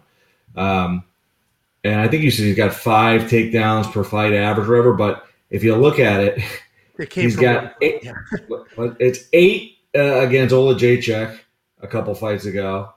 Then he's got none against Bukauskas because he got a knockout. And then his last fight against Smith, he tried striking a little bit, and that's when his leg got jacked up. And he still got 3 takedowns, but it was kind of too little too late. He was already hurt. But, again, like you said, the path here is takedowns. Jamal Hill, good striker, not a lot of power. He's a crisp striker, but he doesn't have a lot of power. And when Craig took him down, it was like they were drilling almost. He snatched his arm, and Jamal Hill didn't know what to do. Like, he got omoplated, swept, armbarred, got basically knocked out from an armbar position. So I think there's just going to be a big disadvantage for Jamal Hill on the ground. If Jimmy Crute wrestles, he should get him to the ground easy and get a submission. So I think he's worth the 9,200. I think he's going to get a sub if he fights smart. Just don't do what you did against Anthony Smith and go out there trying to strike. We know you're good, you're tough, but easy path, wrestling, and jiu-jitsu. Dan and I on the same page. What about you, Jakey boy? I 100% agree with what Dan was saying. This feels exactly, we just talked about the last fight. This feels like the Phil Hawes, Chris Curtis fight, right? It was an easy path to victory. But I'm glad you mentioned that last fight, that Anthony Smith fight. He was just getting eaten alive by Anthony Smith's jab. Just a jab. Just absolutely just beaten. Every single jab was hitting him straight in the face. No head movement. If he comes in, even in the first minute, and tries to do that against Jamil Hill is a really, really good boxer. I think he even called himself, the best boxer in the UFC. A lot of people are saying that. But he is actually a very, very slick boxer. And the thing that interests me the most about this fight is against Paul Craig. I think Paul Craig was a short notice fight, so that kind of plays a factor. But Paul Craig, it was a grappler versus striker. Jamal Hill in that fight was a 200 favorite in that fight. So people really didn't even care about the Paul Craig's ability. Obviously, he didn't even get taken down. Paul Craig actually pulled guard, and Jamal Hill, for whatever reason, jumps into his guard. And, he got in the arm bar once, but then, like Dan said, didn't really know what was going on down there. So Jimmy Crute, if you want to wrestle, you can easily win this fight. If you want to strike, you're probably going to get TKO'd or knocked out. You're going to get pieced up for sure because Jamal Hill is a no joke on the feet. He calls himself the best boxer. I don't think he's probably the best boxer, but he's very, very good with his hands, and he's slick with it too. So, wrestle Jimmy, and you'll get the win, just like Dan said. Yeah, and Mbaye brings up a good point. I don't know if Jamal Hill's arm is healed. That thing was dangling. And I'll say he didn't break his arm. He just dislocated it. So that's a big difference between a bone break that needs to heal or a dislocation. You just kind of throw it back and then kind of let it sit. So it was a dislocation, not a break. So that's a little bit easier. Yeah, it was swimming around. The only thing keeping it attached was skin. But I mentioned I like Jimmy at $9,200. Are you guys on that page? I like him, yeah. I don't. I'm actually picking. I was going to pick Jamal Hill in this fight. I'll go with Hill in this fight. I do have a question for you guys because his stance, he kind of has one of those wide stances. It's a lot of boxers have like the short stance, the high. But his is a little bit wider. I think, is that going to be easier for Jimmy to get those takedowns with those wide stance, or is that going to allow Hill to kind of move in and out from those takedown attempts? Just single legs there, and it's all about your hips. If you don't have the right hips to defend takedowns, the stance is, the wide stance is going to leave a single leg, right? Like Glover's got that single leg, that snatch single, so that'll leave that open. But I don't even think it matters. If you don't have the hips, you're going to get taken down no matter what stance you have. Yeah. No. What do you think, Angelo? You're the wrestler. No, that's what I was going to say. Like you have nice wide base. You're not going to shoot a double with your arms way out here. So it's a single. You just run the pipe, put him on his butt, and that's the end of that. So I like Jimmy in my lineup. I have a bet here, and I wasn't going to say it because I felt stupid at the breakdown here. I have 1 unit on the over 1.5 on rounds. I actually think this will go a little bit. I see Jimmy getting a takedown, but it may take him a little while to get into that takedown because Jamal does have that volume, and I think he'll just smack up Jimmy's face a little bit before Jimmy just says, screw it, eats it, and commits to a takedown. So I like the over 1.5 rounds, but Dan, you made it sound like there's no way this gets out of the first round. So that bet has me a little nervous, but I do have a full unit there. And then you have a full unit on the over what? 1.5 rounds. I like that. I like that a lot because even if Hill gets taken down, you saw how tough he is, right? He dislocated his arm and it's flopping around. He's getting elbowed in the head. And he's trying to he's trying to throw punches over the top still. So he's tough as hell. And he's not, like you say, he's not a KO artist either. So I might ride that bet with you. Yeah, I mean, I did like that. So I placed that bet. And then Monkey Knife Fight, I like them more and more. I do think they go at it. Jamal's got some good volume. Jimmy Crute, if he gets on top, he'll throw some strikes. Those strike volumes are based off of 1.5 rounds. I think it's over 1.5 rounds. So I'll do the more on the Monkey Knife Fight. What do you think, Jakey? Yeah, I'll do the more too. Because even you mentioned some people kind of get up from takedowns against Jimmy Crute. And I was watching a Hill fight too, where I think it was DC or somebody said that Hill was like dangerous on the ground. Obviously, he looked like he didn't know what he was doing last fight. So maybe he's got like a wild guard or something. Who knows? But I'll probably play more. Danny Boy, more, less? I'm going less. I mean, the last 5 fights that Jimmy Crute has been in have ended in the first round. And the last 3 for Jamal have ended in the first or second round. So I see Jimmy Crute getting a takedown and winning this early. Or if he has a bad game plan, maybe he gets clipped. But I think it's going to end pretty early, first or second round. I mean, it makes sense. I guess it's whatever side you're on there. So wewantpicks.com/bets. 5 different betting partners. Jump into any one of them. Make a deposit. Let us know. We'll pay you $50. It's that simple. Next up at UFC Vegas 44, we have Leonardo Santos versus Clay Guida. Leonardo Santos 18-4 overall. 4-1 in his last 5 with a 7-fight win streak before his last fight, which was a loss. Clay Guida 36-21 overall, only 2-3 in his last 5, coming off of that split decision loss to Mark O. Madsen. Clay Guida, straight up legend at this point. While he's not quite 40, he is starting to slow down, but even a slower Clay Guida is ridiculously high-paced, great cardio, relentless wrestling, solid striking. He makes up for any technical gaps with speed, volume, and pace. He's coming off a split decision loss to Olympic wrestler Mark O. Madsen, where Mark was 0-for-1 on his takedowns. If you watch the fight, it was interesting, though, because I felt like Mark wanted to wrestle, but just never found his opportunity because Clay's feet are never where they're supposed to be 2 seconds after you decide you want to take your shot. Leonardo Santos is 41. He is coming off of his first loss in 8 years. Phenomenal BJJ guy, a 7-time BJJ world champion. He's a technical striker, and despite looking soft, like physically looks a little soft, he has deceiving power in his hands. He showcased that with a 1-punch knockout over Stevie Ray. Cardio can be Leonardo's issue, especially at this age. So, to summarize, Leonardo Santos is good everywhere. And if he didn't get knocked out at the very tail end of his last fight, he would have won that decision and be the owner of a really impressive win streak. I think in order for Leonardo to win, he'll need to take Clay down. He'll need to work his BJJ from top. I think Clay is too good to be submitted when he's on top, meaning if Clay gets the takedowns, I don't think Leonardo is going to be able to submit Clay from bottom. Leonardo has a nice variety of takedowns, though. He will shoot doubles. He'll work in throws. He mixes it up well. The only issue is he has a low 29% takedown accuracy, and taking down a guy like Clay Guida, who's never in one place for more than 2 seconds, is not an easy thing to do. There's a tricky fight, tricky pick, because Clay's pace alone will give Leonardo trouble, especially later in the fight. But my heart is saying Clay Guida, but my brain is saying Leonardo. I think he's the better. He's got more power. He definitely has better jiu-jitsu. I think he's got the better striking. Clay has been beaten by many people like this before. But the pace alone, the pace alone can be an issue. So I like Leonardo Santos to win. I think this is a straight-up pick 'em. I think the odds are crazy, but I do like Leonardo. This is a great spot for Clay Guida plus 3.5, but those odds were stupid as hell. Jakey boy, what are your thoughts? Quick pop quiz for you guys. Leonardo Santos back in 2005 had a grappling match versus GSP. Who do you think won that?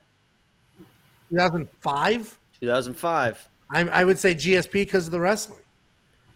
It was I Santos. think I would say Santos just because you're asking the question like it's a weird answer. It was actually like they were in like just like this, and Santos did like that jump up pull guard into like a triangle and armbar GSP like within the first minute. So it's pretty wild. But so he was very good. But as you mentioned, that was 2005. He's 41 years old, and his last fight, while he got absolutely flatlined by Grant Dawson. I think he was going to win that fight.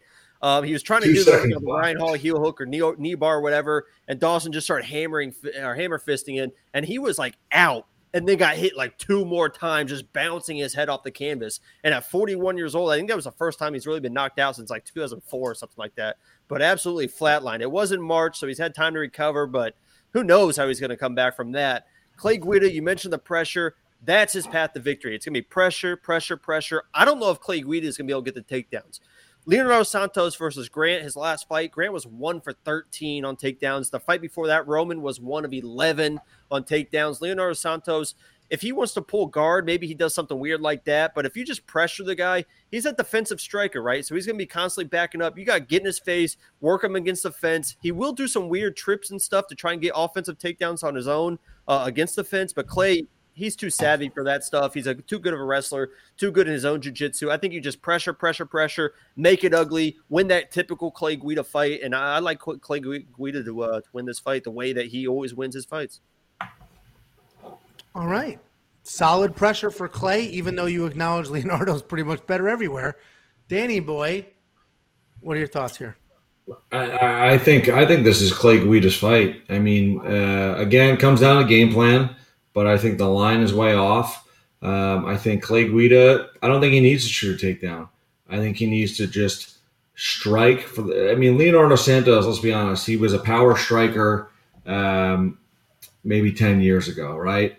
But his last fight, he looked good, he looked tactical, but he didn't look like anything that dominant, right? He didn't look like he's gonna destroy Clay Guida, walk off KO, anything like that. Could catch him clean, you never know, but Clay Guida has looked better with his striking lately. I always talk about the Michael Johnson fight. Like, he was landing big shots in that fight in the striking exchange against Michael Johnson. And Michael Johnson is a good striker, a good wrestler. And I think he came, I know Michael Johnson, he's hit or miss, but I think he came to that fight ready to go. And Guida just outpaced him, surprised him with the striking ability. So I think if Clay Guida doesn't shoot a takedown for the first round and a half, and just strikes, yeah, it could be some back and forth exchanges. But by midway through the second round, beginning of the third round, Clay Guida is going to be putting it on him. And I think at that point he can do it however he wants. Takedowns, striking. I think this is a Clay Guida's fight. I think he should be the favorite, to be honest. Cardio alone is a major edge. And Clay Guida hasn't been submitted. I know everyone talks about all the submissions, but his last submission was Charles Oliveira in 2018, right?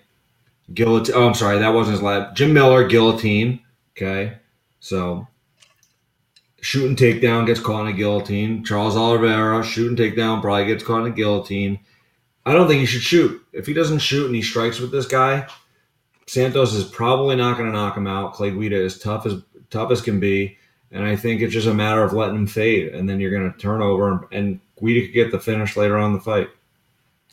Yeah, I'm on the other side of it. I see what you're saying. I would also argue that Clay Guida just lost a striking match with a straight-up wrestler, but his ridiculous pace can be problems for anybody. So I'm not going to argue. He won that fight, though, right? I saw part of it. I heard a lot of people say that he got robbed.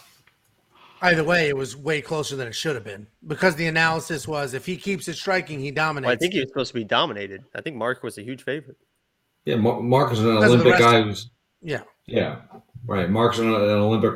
The Olympian is his actually his name, but I think he's a Greco guy, right? Yeah. He only tried one single takedown because he felt like he was winning the striking. So I was anyway, gonna say he's a lot younger, but he's 37, which compared to 41, 42 actually is a lot younger. feels But fresher too. Yeah, I mean, I'm not his gonna. age is insane with the cardio. I'm not gonna argue with anybody picking Clay Guida. That guy's cardio can get him through anything. Stupid tough. Even an exhausted, older, slow Clay Guida has better pace than most. So DraftKings, my opinion, whatever side you're on, you guys obviously like Clay Guida, $7,400. I guess you can't really go wrong with that. $8,800 for Leonardo. It's high. If you think you're going to get a stoppage, it's worth it. But that is a lot of money to spend if you don't think you're going to get a stoppage. Monkey knife fight, man. This is probably a less more situation, even though I think Leonardo Santos wins because Clay's pace is crazy, and I think Leonardo can win with just slowing the pace down or trying to getting a takedown, working from there. But I think Clay is going to get his shots off. So it's probably a less more type situation. What do you think, Jacob? I agree with that. Less more. Danny? I like less more. I think Guida's going to pepper him, and Santos probably not going to land 77 strikes. Yeah, well, it's 77 is quite a bit. WeWantPicks.com/bets.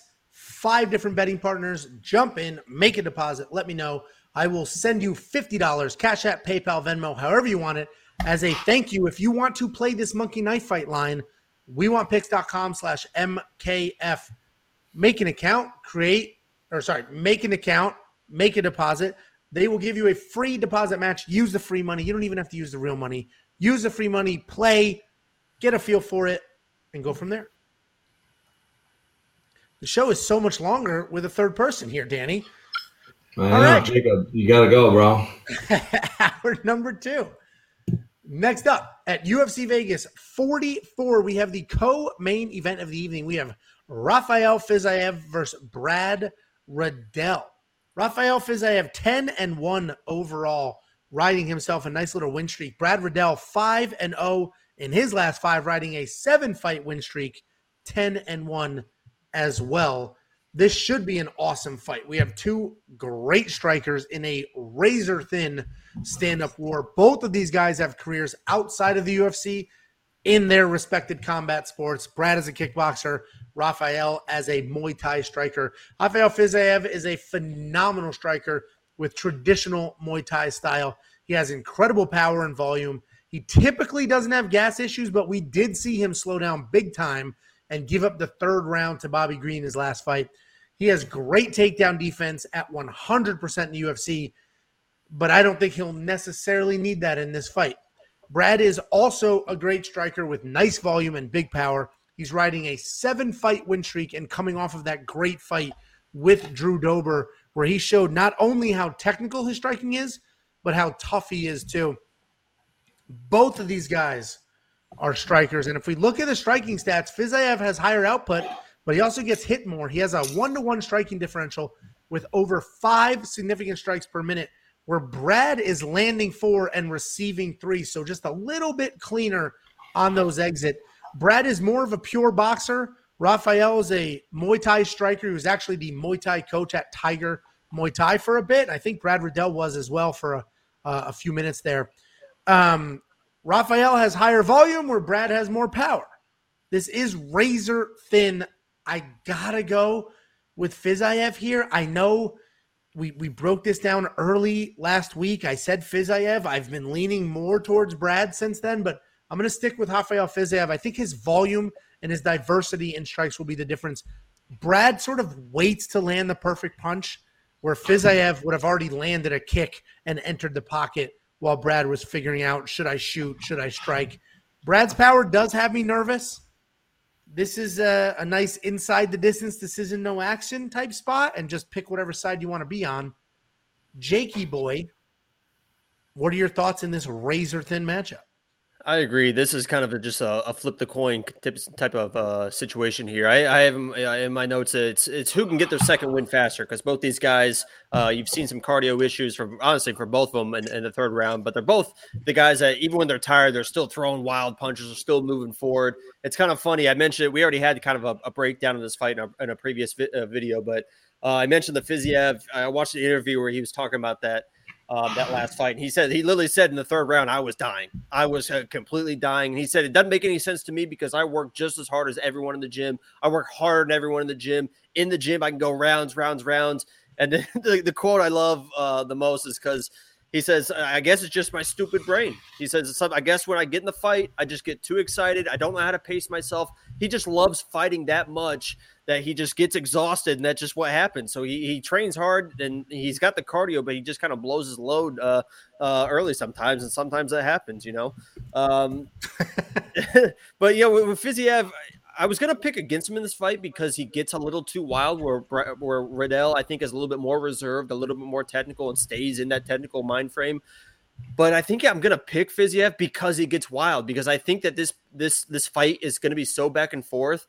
I think the judges can kind of get enthralled in the wild movements, right? Fiziev's strikes look like they're more intense because he's doing more wild stuff. He's the one that's going to be pressing forward. And even if Riddell is coming forward and Fiziev is tired, Fiziev is still going to be throwing wild stuff. And even if it doesn't look like it lands or it looks a little bit weird, the judges are oohing, and you hear the oohs and the odds in the crowd. That can affect judges' scorecards. So in a close fight, I'll take the guy that looks like he's having more fun at that looks like he's going to be the aggressive fighter. So I think this is a complete coin toss the whole way. It'll be interesting to see if Brad uses grappling, right? He came out the last fight, used his grappling. If he uses it in this fight and gives Rafael issues, even if it drains his gas tank, you know, he's got another path to victory. But I'm going to go Rafael and play and ride that train and see what happens. I think we talked about this when we broke it down earlier. This is a perfect live betting situation. Because if Brad Riddell shoots a takedown and gets it, live bet the hell out of Brad Riddell. There's a clear path to victory there. If Brad Riddell shoots a takedown and gets stuffed, because Rafael has a 100% takedown defense so far, I'm betting the hell out of Rafael Fiziev live because Brad tried it, didn't get it. Now he's in some trouble. So it'll be interesting. They do have some history together. I think they had a very short period of time where they trained together. There was some overlap, so who knows. But Danny Boy, what are your thoughts here? This is the toughest one to call because at first I was like, man, I like. Well, first of all, I'm going to say I think they got the odds right. It's a close fight. Riddell and Fiziev are both good strikers. I give Fiziev the slight edge in striking. Riddell has gotten some takedowns lately, but I watched tape on it. They weren't pretty. But the thing is, I have no idea if Fiziev can defend takedowns. He's training at Sanford MMA, so I got to imagine he's getting 100% takedown defense. Sorry. I know. 100. Everyone keeps saying 100% takedown defense, all right? Like, I think we argued about this last time. Like, who was the take? We went back and looked on the takedowns. I looked it up, and I remember being correct. But sorry, go ahead. Didn't mean to interrupt. You remember being correct about 100% takedown? Yeah, I know. I agreed with that. But no, I'm just saying, like there was a few fights we defended like 4 or 5, but nobody knew who the guy was, so it didn't matter. Yeah, it was against Jamal White or somebody, like some weird name that nobody knew. Anyways, I have no idea what's going to happen in this fight. I'm kind of like, if the odds were a little bit better on Riddell, I'd be all over it. But I just don't know. So I'm going to give a slight lean to Riddell with just being plus money, I guess, at even and the 7,900 DraftKings. But I think they can both hang with each other on the feet striking. It's just a matter of whether or not Riddell's gotten better at his wrestling. He certainly tried last fight, which is a good sign. And he probably knows better than anybody if Fiziev can defend takedowns or not. The other X factor here, now that has me second guessing that, is Fiziev's training at Sanford MMA. So he's getting good training, good looks. So I don't know. This is gonna be. I want to learn more from this fight than anything. I want to see how I want to see some takedowns to see how Fiziev does, because at some point I'm gonna make my money back from him against Moicano, because I lost some money when Moicano fight him. I was like, oh, this is gonna be easy. He's gonna get a body lock, take him down, and submit him, but he stood and struck with him, and Fiziev can freaking knock your head off. So This is a tough one to call. I'll go with Riddell with the coin flip, just with the better odds. Jacob, are you spending the $8,300 on Fiziev? I am. Then I'm not. If you are, I'm not. Fair enough. By the way, Nbei had a good point. This could be one of those fights that everyone expects fireworks, and both guys knowing each other and technical strikers, they could kind of. Rafael does not give a shit. Rafael is not going to be scared of anyone. He's going to throw bombs no matter. It's not scared. It's just kind of like waiting for your moment. I don't know. I could see that. He's going to throw bombs. He's going to throw bombs. Rafael, I mentioned earlier. I was talking earlier about Cheyenne. How some people. What did you think about the Ngannou versus Derek Lewis fight? You thought they were going to throw bombs? I'm sure, right? That's a little bit different than a 155 striker compared to knockout artists. Listen, I mentioned in the Cheyenne. Some people are just born to fight and just absolutely love fighting, just fall in love with it. Some people are fighters and some people are fighters. And Rafael is a dude that is just a fighter. He lives and breathes and eats fighting. He's mean. Josh, thank you very much for the super chat. It is much, much appreciated. And hopefully you make all your money back following these picks. Guys, everybody else, wewantpicks.com/ Angela's flying. Do you see that, Dan? What's that? In the chat, Angela's flying. You see that? Oh, I get it. Angela's shaped like a pear. wewantpicks.com/bets. Jump into one of our 5 betting partners. Make a deposit. Let me know. I will send you $50 as a thank you for supporting us and the channel. Guys, more or less on this. That was you like 10 years ago. More. I have slimmed out. More or less on the Monkey Knife Fight strike line. Jake. More. Dan. More. All right.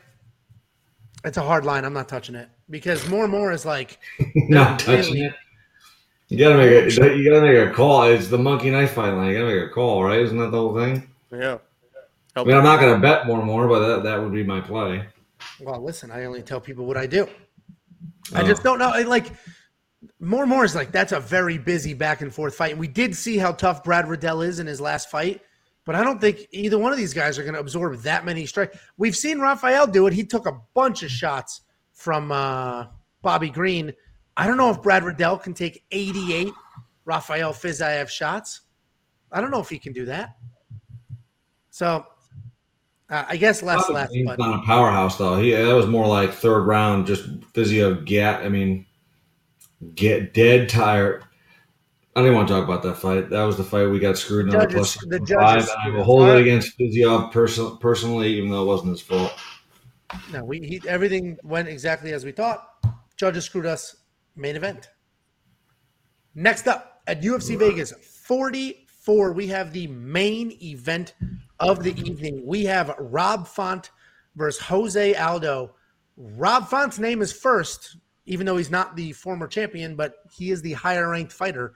Rob Font, 19-4 overall, 4-1 in his last 5, coming off of that really nice win over Cody Garbrandt. Jose Aldo, 30-7 overall, 2-3 in his last fight, but should be 3-2 because of that really bad decision against Marlon Moraes. Rob Font, he's a Northeast guy like Dan and myself. He's gritty, he's tough, he is technical. Rob has solid power, a solid chin, great boxing, and a really good get-up game. He is primarily a boxer. He doesn't kick often, but he doesn't need to because his hands are so clean and fast that he can enter and leave the pocket before most fighters know what happened, and he doesn't need to set that up or distract with kicks. If we look at his stats, he has fantastic volume and a striking differential of 3-2. I picked Font over Marlon Moraes last year, and honestly, I see a lot of similarities between Font and Moraes and Font fighting Jose Aldo. At this point, everybody should know who Jose Aldo is. The greatest 145-pounder of all time. This fight is at 135, but Jose Aldo is the greatest 145-pounder of all time. I don't care about the Max Holloway conversations. He's a longtime champion. He's good everywhere. He's a great counter striker with technical Muay Thai, great BJJ, very good wrestling. His leg kicks and counter striking are an absolute nightmare for almost everyone, but he is aging. He's got a lot of miles on him, and he is much older than what Tapology tells you. Much older. The legend goes he had no birth certificate. When it was time to go, get what he needed to move and fly and travel, he didn't have a birth certificate, so he had to go get one. They said, well, when were you born? And he just made up an age. So he's about 5 to 10 years older than what the stats say. 10 years older? Jesus. I think he's 67 years old. 45 years old? I'm pretty sure he's 67. The story gets different every time Angelo tells it. He's going to be 20 years older. Take it out.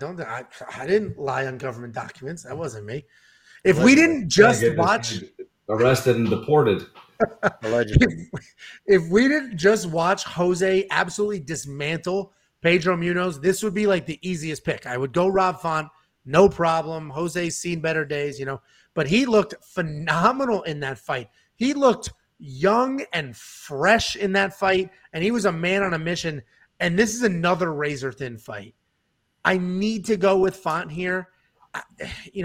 Pedro, like Font, high volume, come forward guy, and Jose was able to shut him down, which worries me here.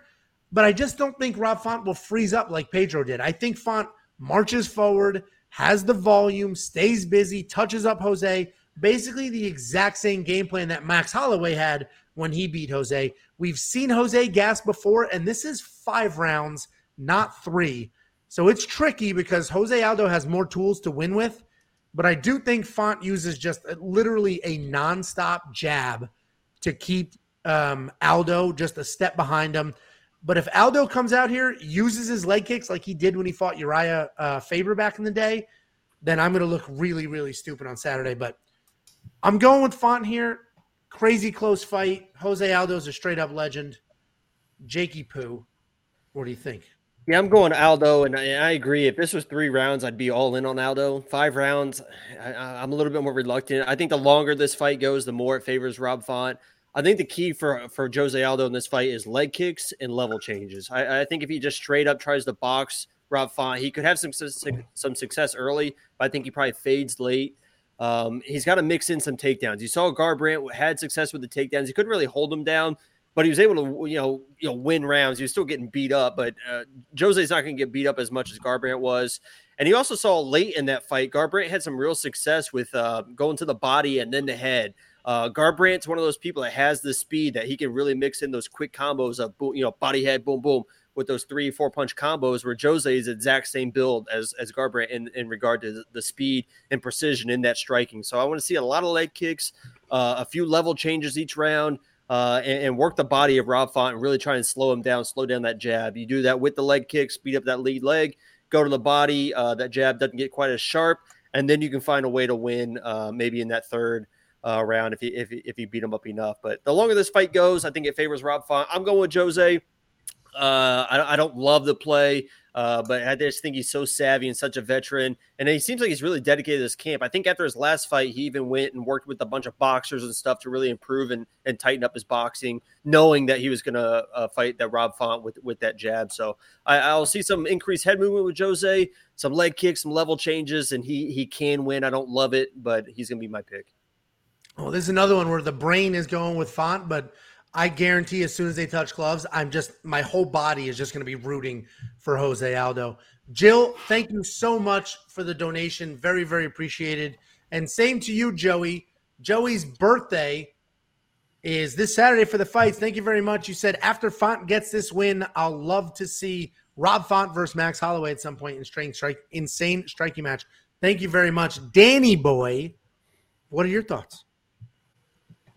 Man, this is a tough one. I mean, if you asked me this before the Munoz fight, I'd say Rob Font all day. I still think Rob Font is going to win this fight because it's a 5-round fight. But, man, Jose Aldo surprised me last fight. I thought he was going to lose that fight. I thought that was going to be the fight where we started to see kind of the end of Jose Aldo. And he shocked me. He was on point. He looked great against an unbelievable fighter. So, man, I can't count him out. I like him. I like Jose Aldo if he gets to that plus 150-ish mark again. I'm gonna put him in some sort of bet. I want him to win. I'm rooting for him. I just have a feeling Rob Font is going to be younger. It's going to be close early. But I think later on, Rob Font's gonna win the fight and eat on the 4th and 5th round.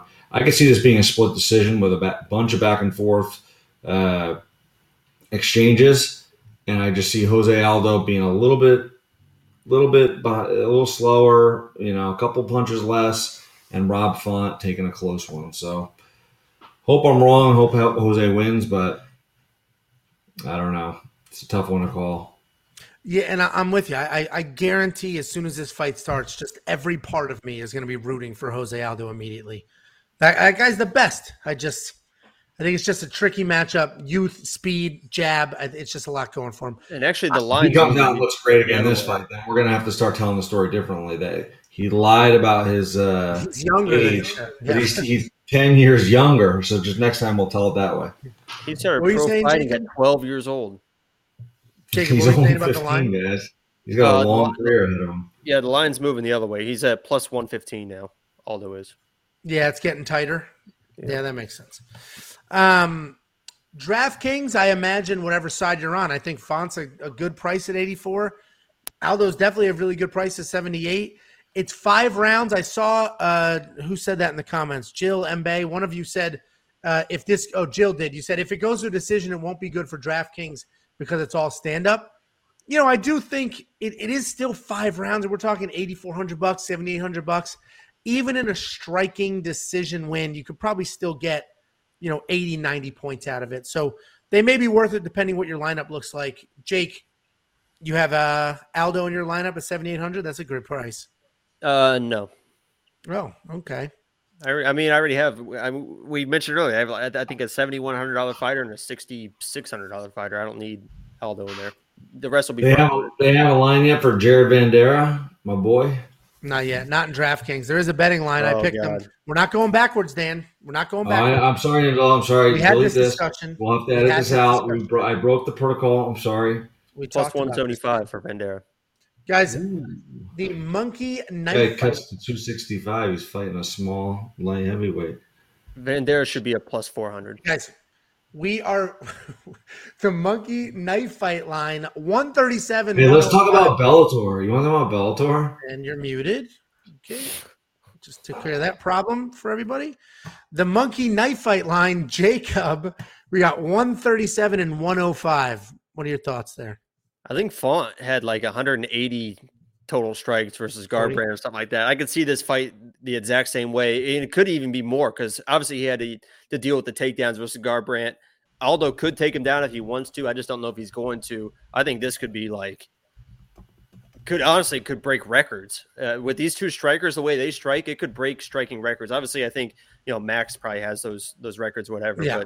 But and this could be wild. This could be like both close to 200 strikes. I agree. I think more is definitely the play. I mean, obviously, either one of them could get knocked out. Like they both.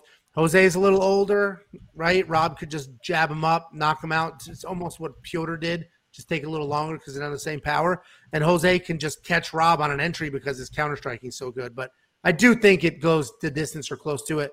More for me. Dan, stop talking trash about me in the live chat and just very quickly, more, less. What are your thoughts on the Monkey Knife Fight strike line? Oh, very quickly. In that case, let's break down each fighter's attributes. I'll just mute you and that's the end of it. You know how I operate. I'll go right back to the chat and just, you're holding back me from giving the people tips that are going to make them money. Kyoji Horiguchi, Bellator, Friday night, easy money, people. I'm going to go with, I don't know, more. Yeah. All right. Just great insight there. Appreciate that. So you said very quick. No, this is an awesome main event. In all seriousness, this is a fantastic fight. It's better for the division if Rob Font wins. It's better for the fans if Jose Aldo wins because that guy has given so much to us, and it'd be awesome. Says it's better for the division because you want to build up young. Wins, you could have Jose honestly could have a Glover type run at the end of his career where he challenges for the title again. It's a new division. He's looked fine. I think you have a Glover type run and challenge for the title again. I would love that. I just young. Well, you said it'd be better for you, so you're contradicting yourself. I do. Either way, thank you all very much. Go to wewantpicks.com/bets. I've said this 100 times. But if you make a deposit with any of our 5 online betting partners, we will go ahead and send you $50 as a thank you for supporting us and supporting our partners. WeWantPicks.com/bets. Sign up, make a deposit, let us know, and I'll pay you $50. It is literally that simple. Cash App, Venmo, PayPal, however you want it. Thank you all very much. Keep this conversation going on our Discord. Ping pong. On our Discord. Their link is in the description. Thank you all very much. I don't know what kind of live streaming we'll do Saturday, but I'll let you know. We'll see you then. Full final recap videos on Friday. See you guys.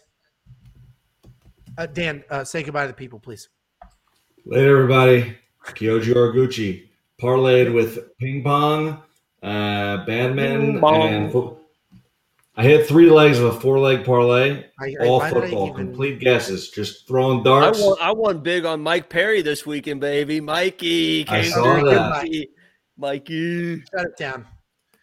Thanks, guys. All seriousness, thank you all very much. Oh, we're still live. Man.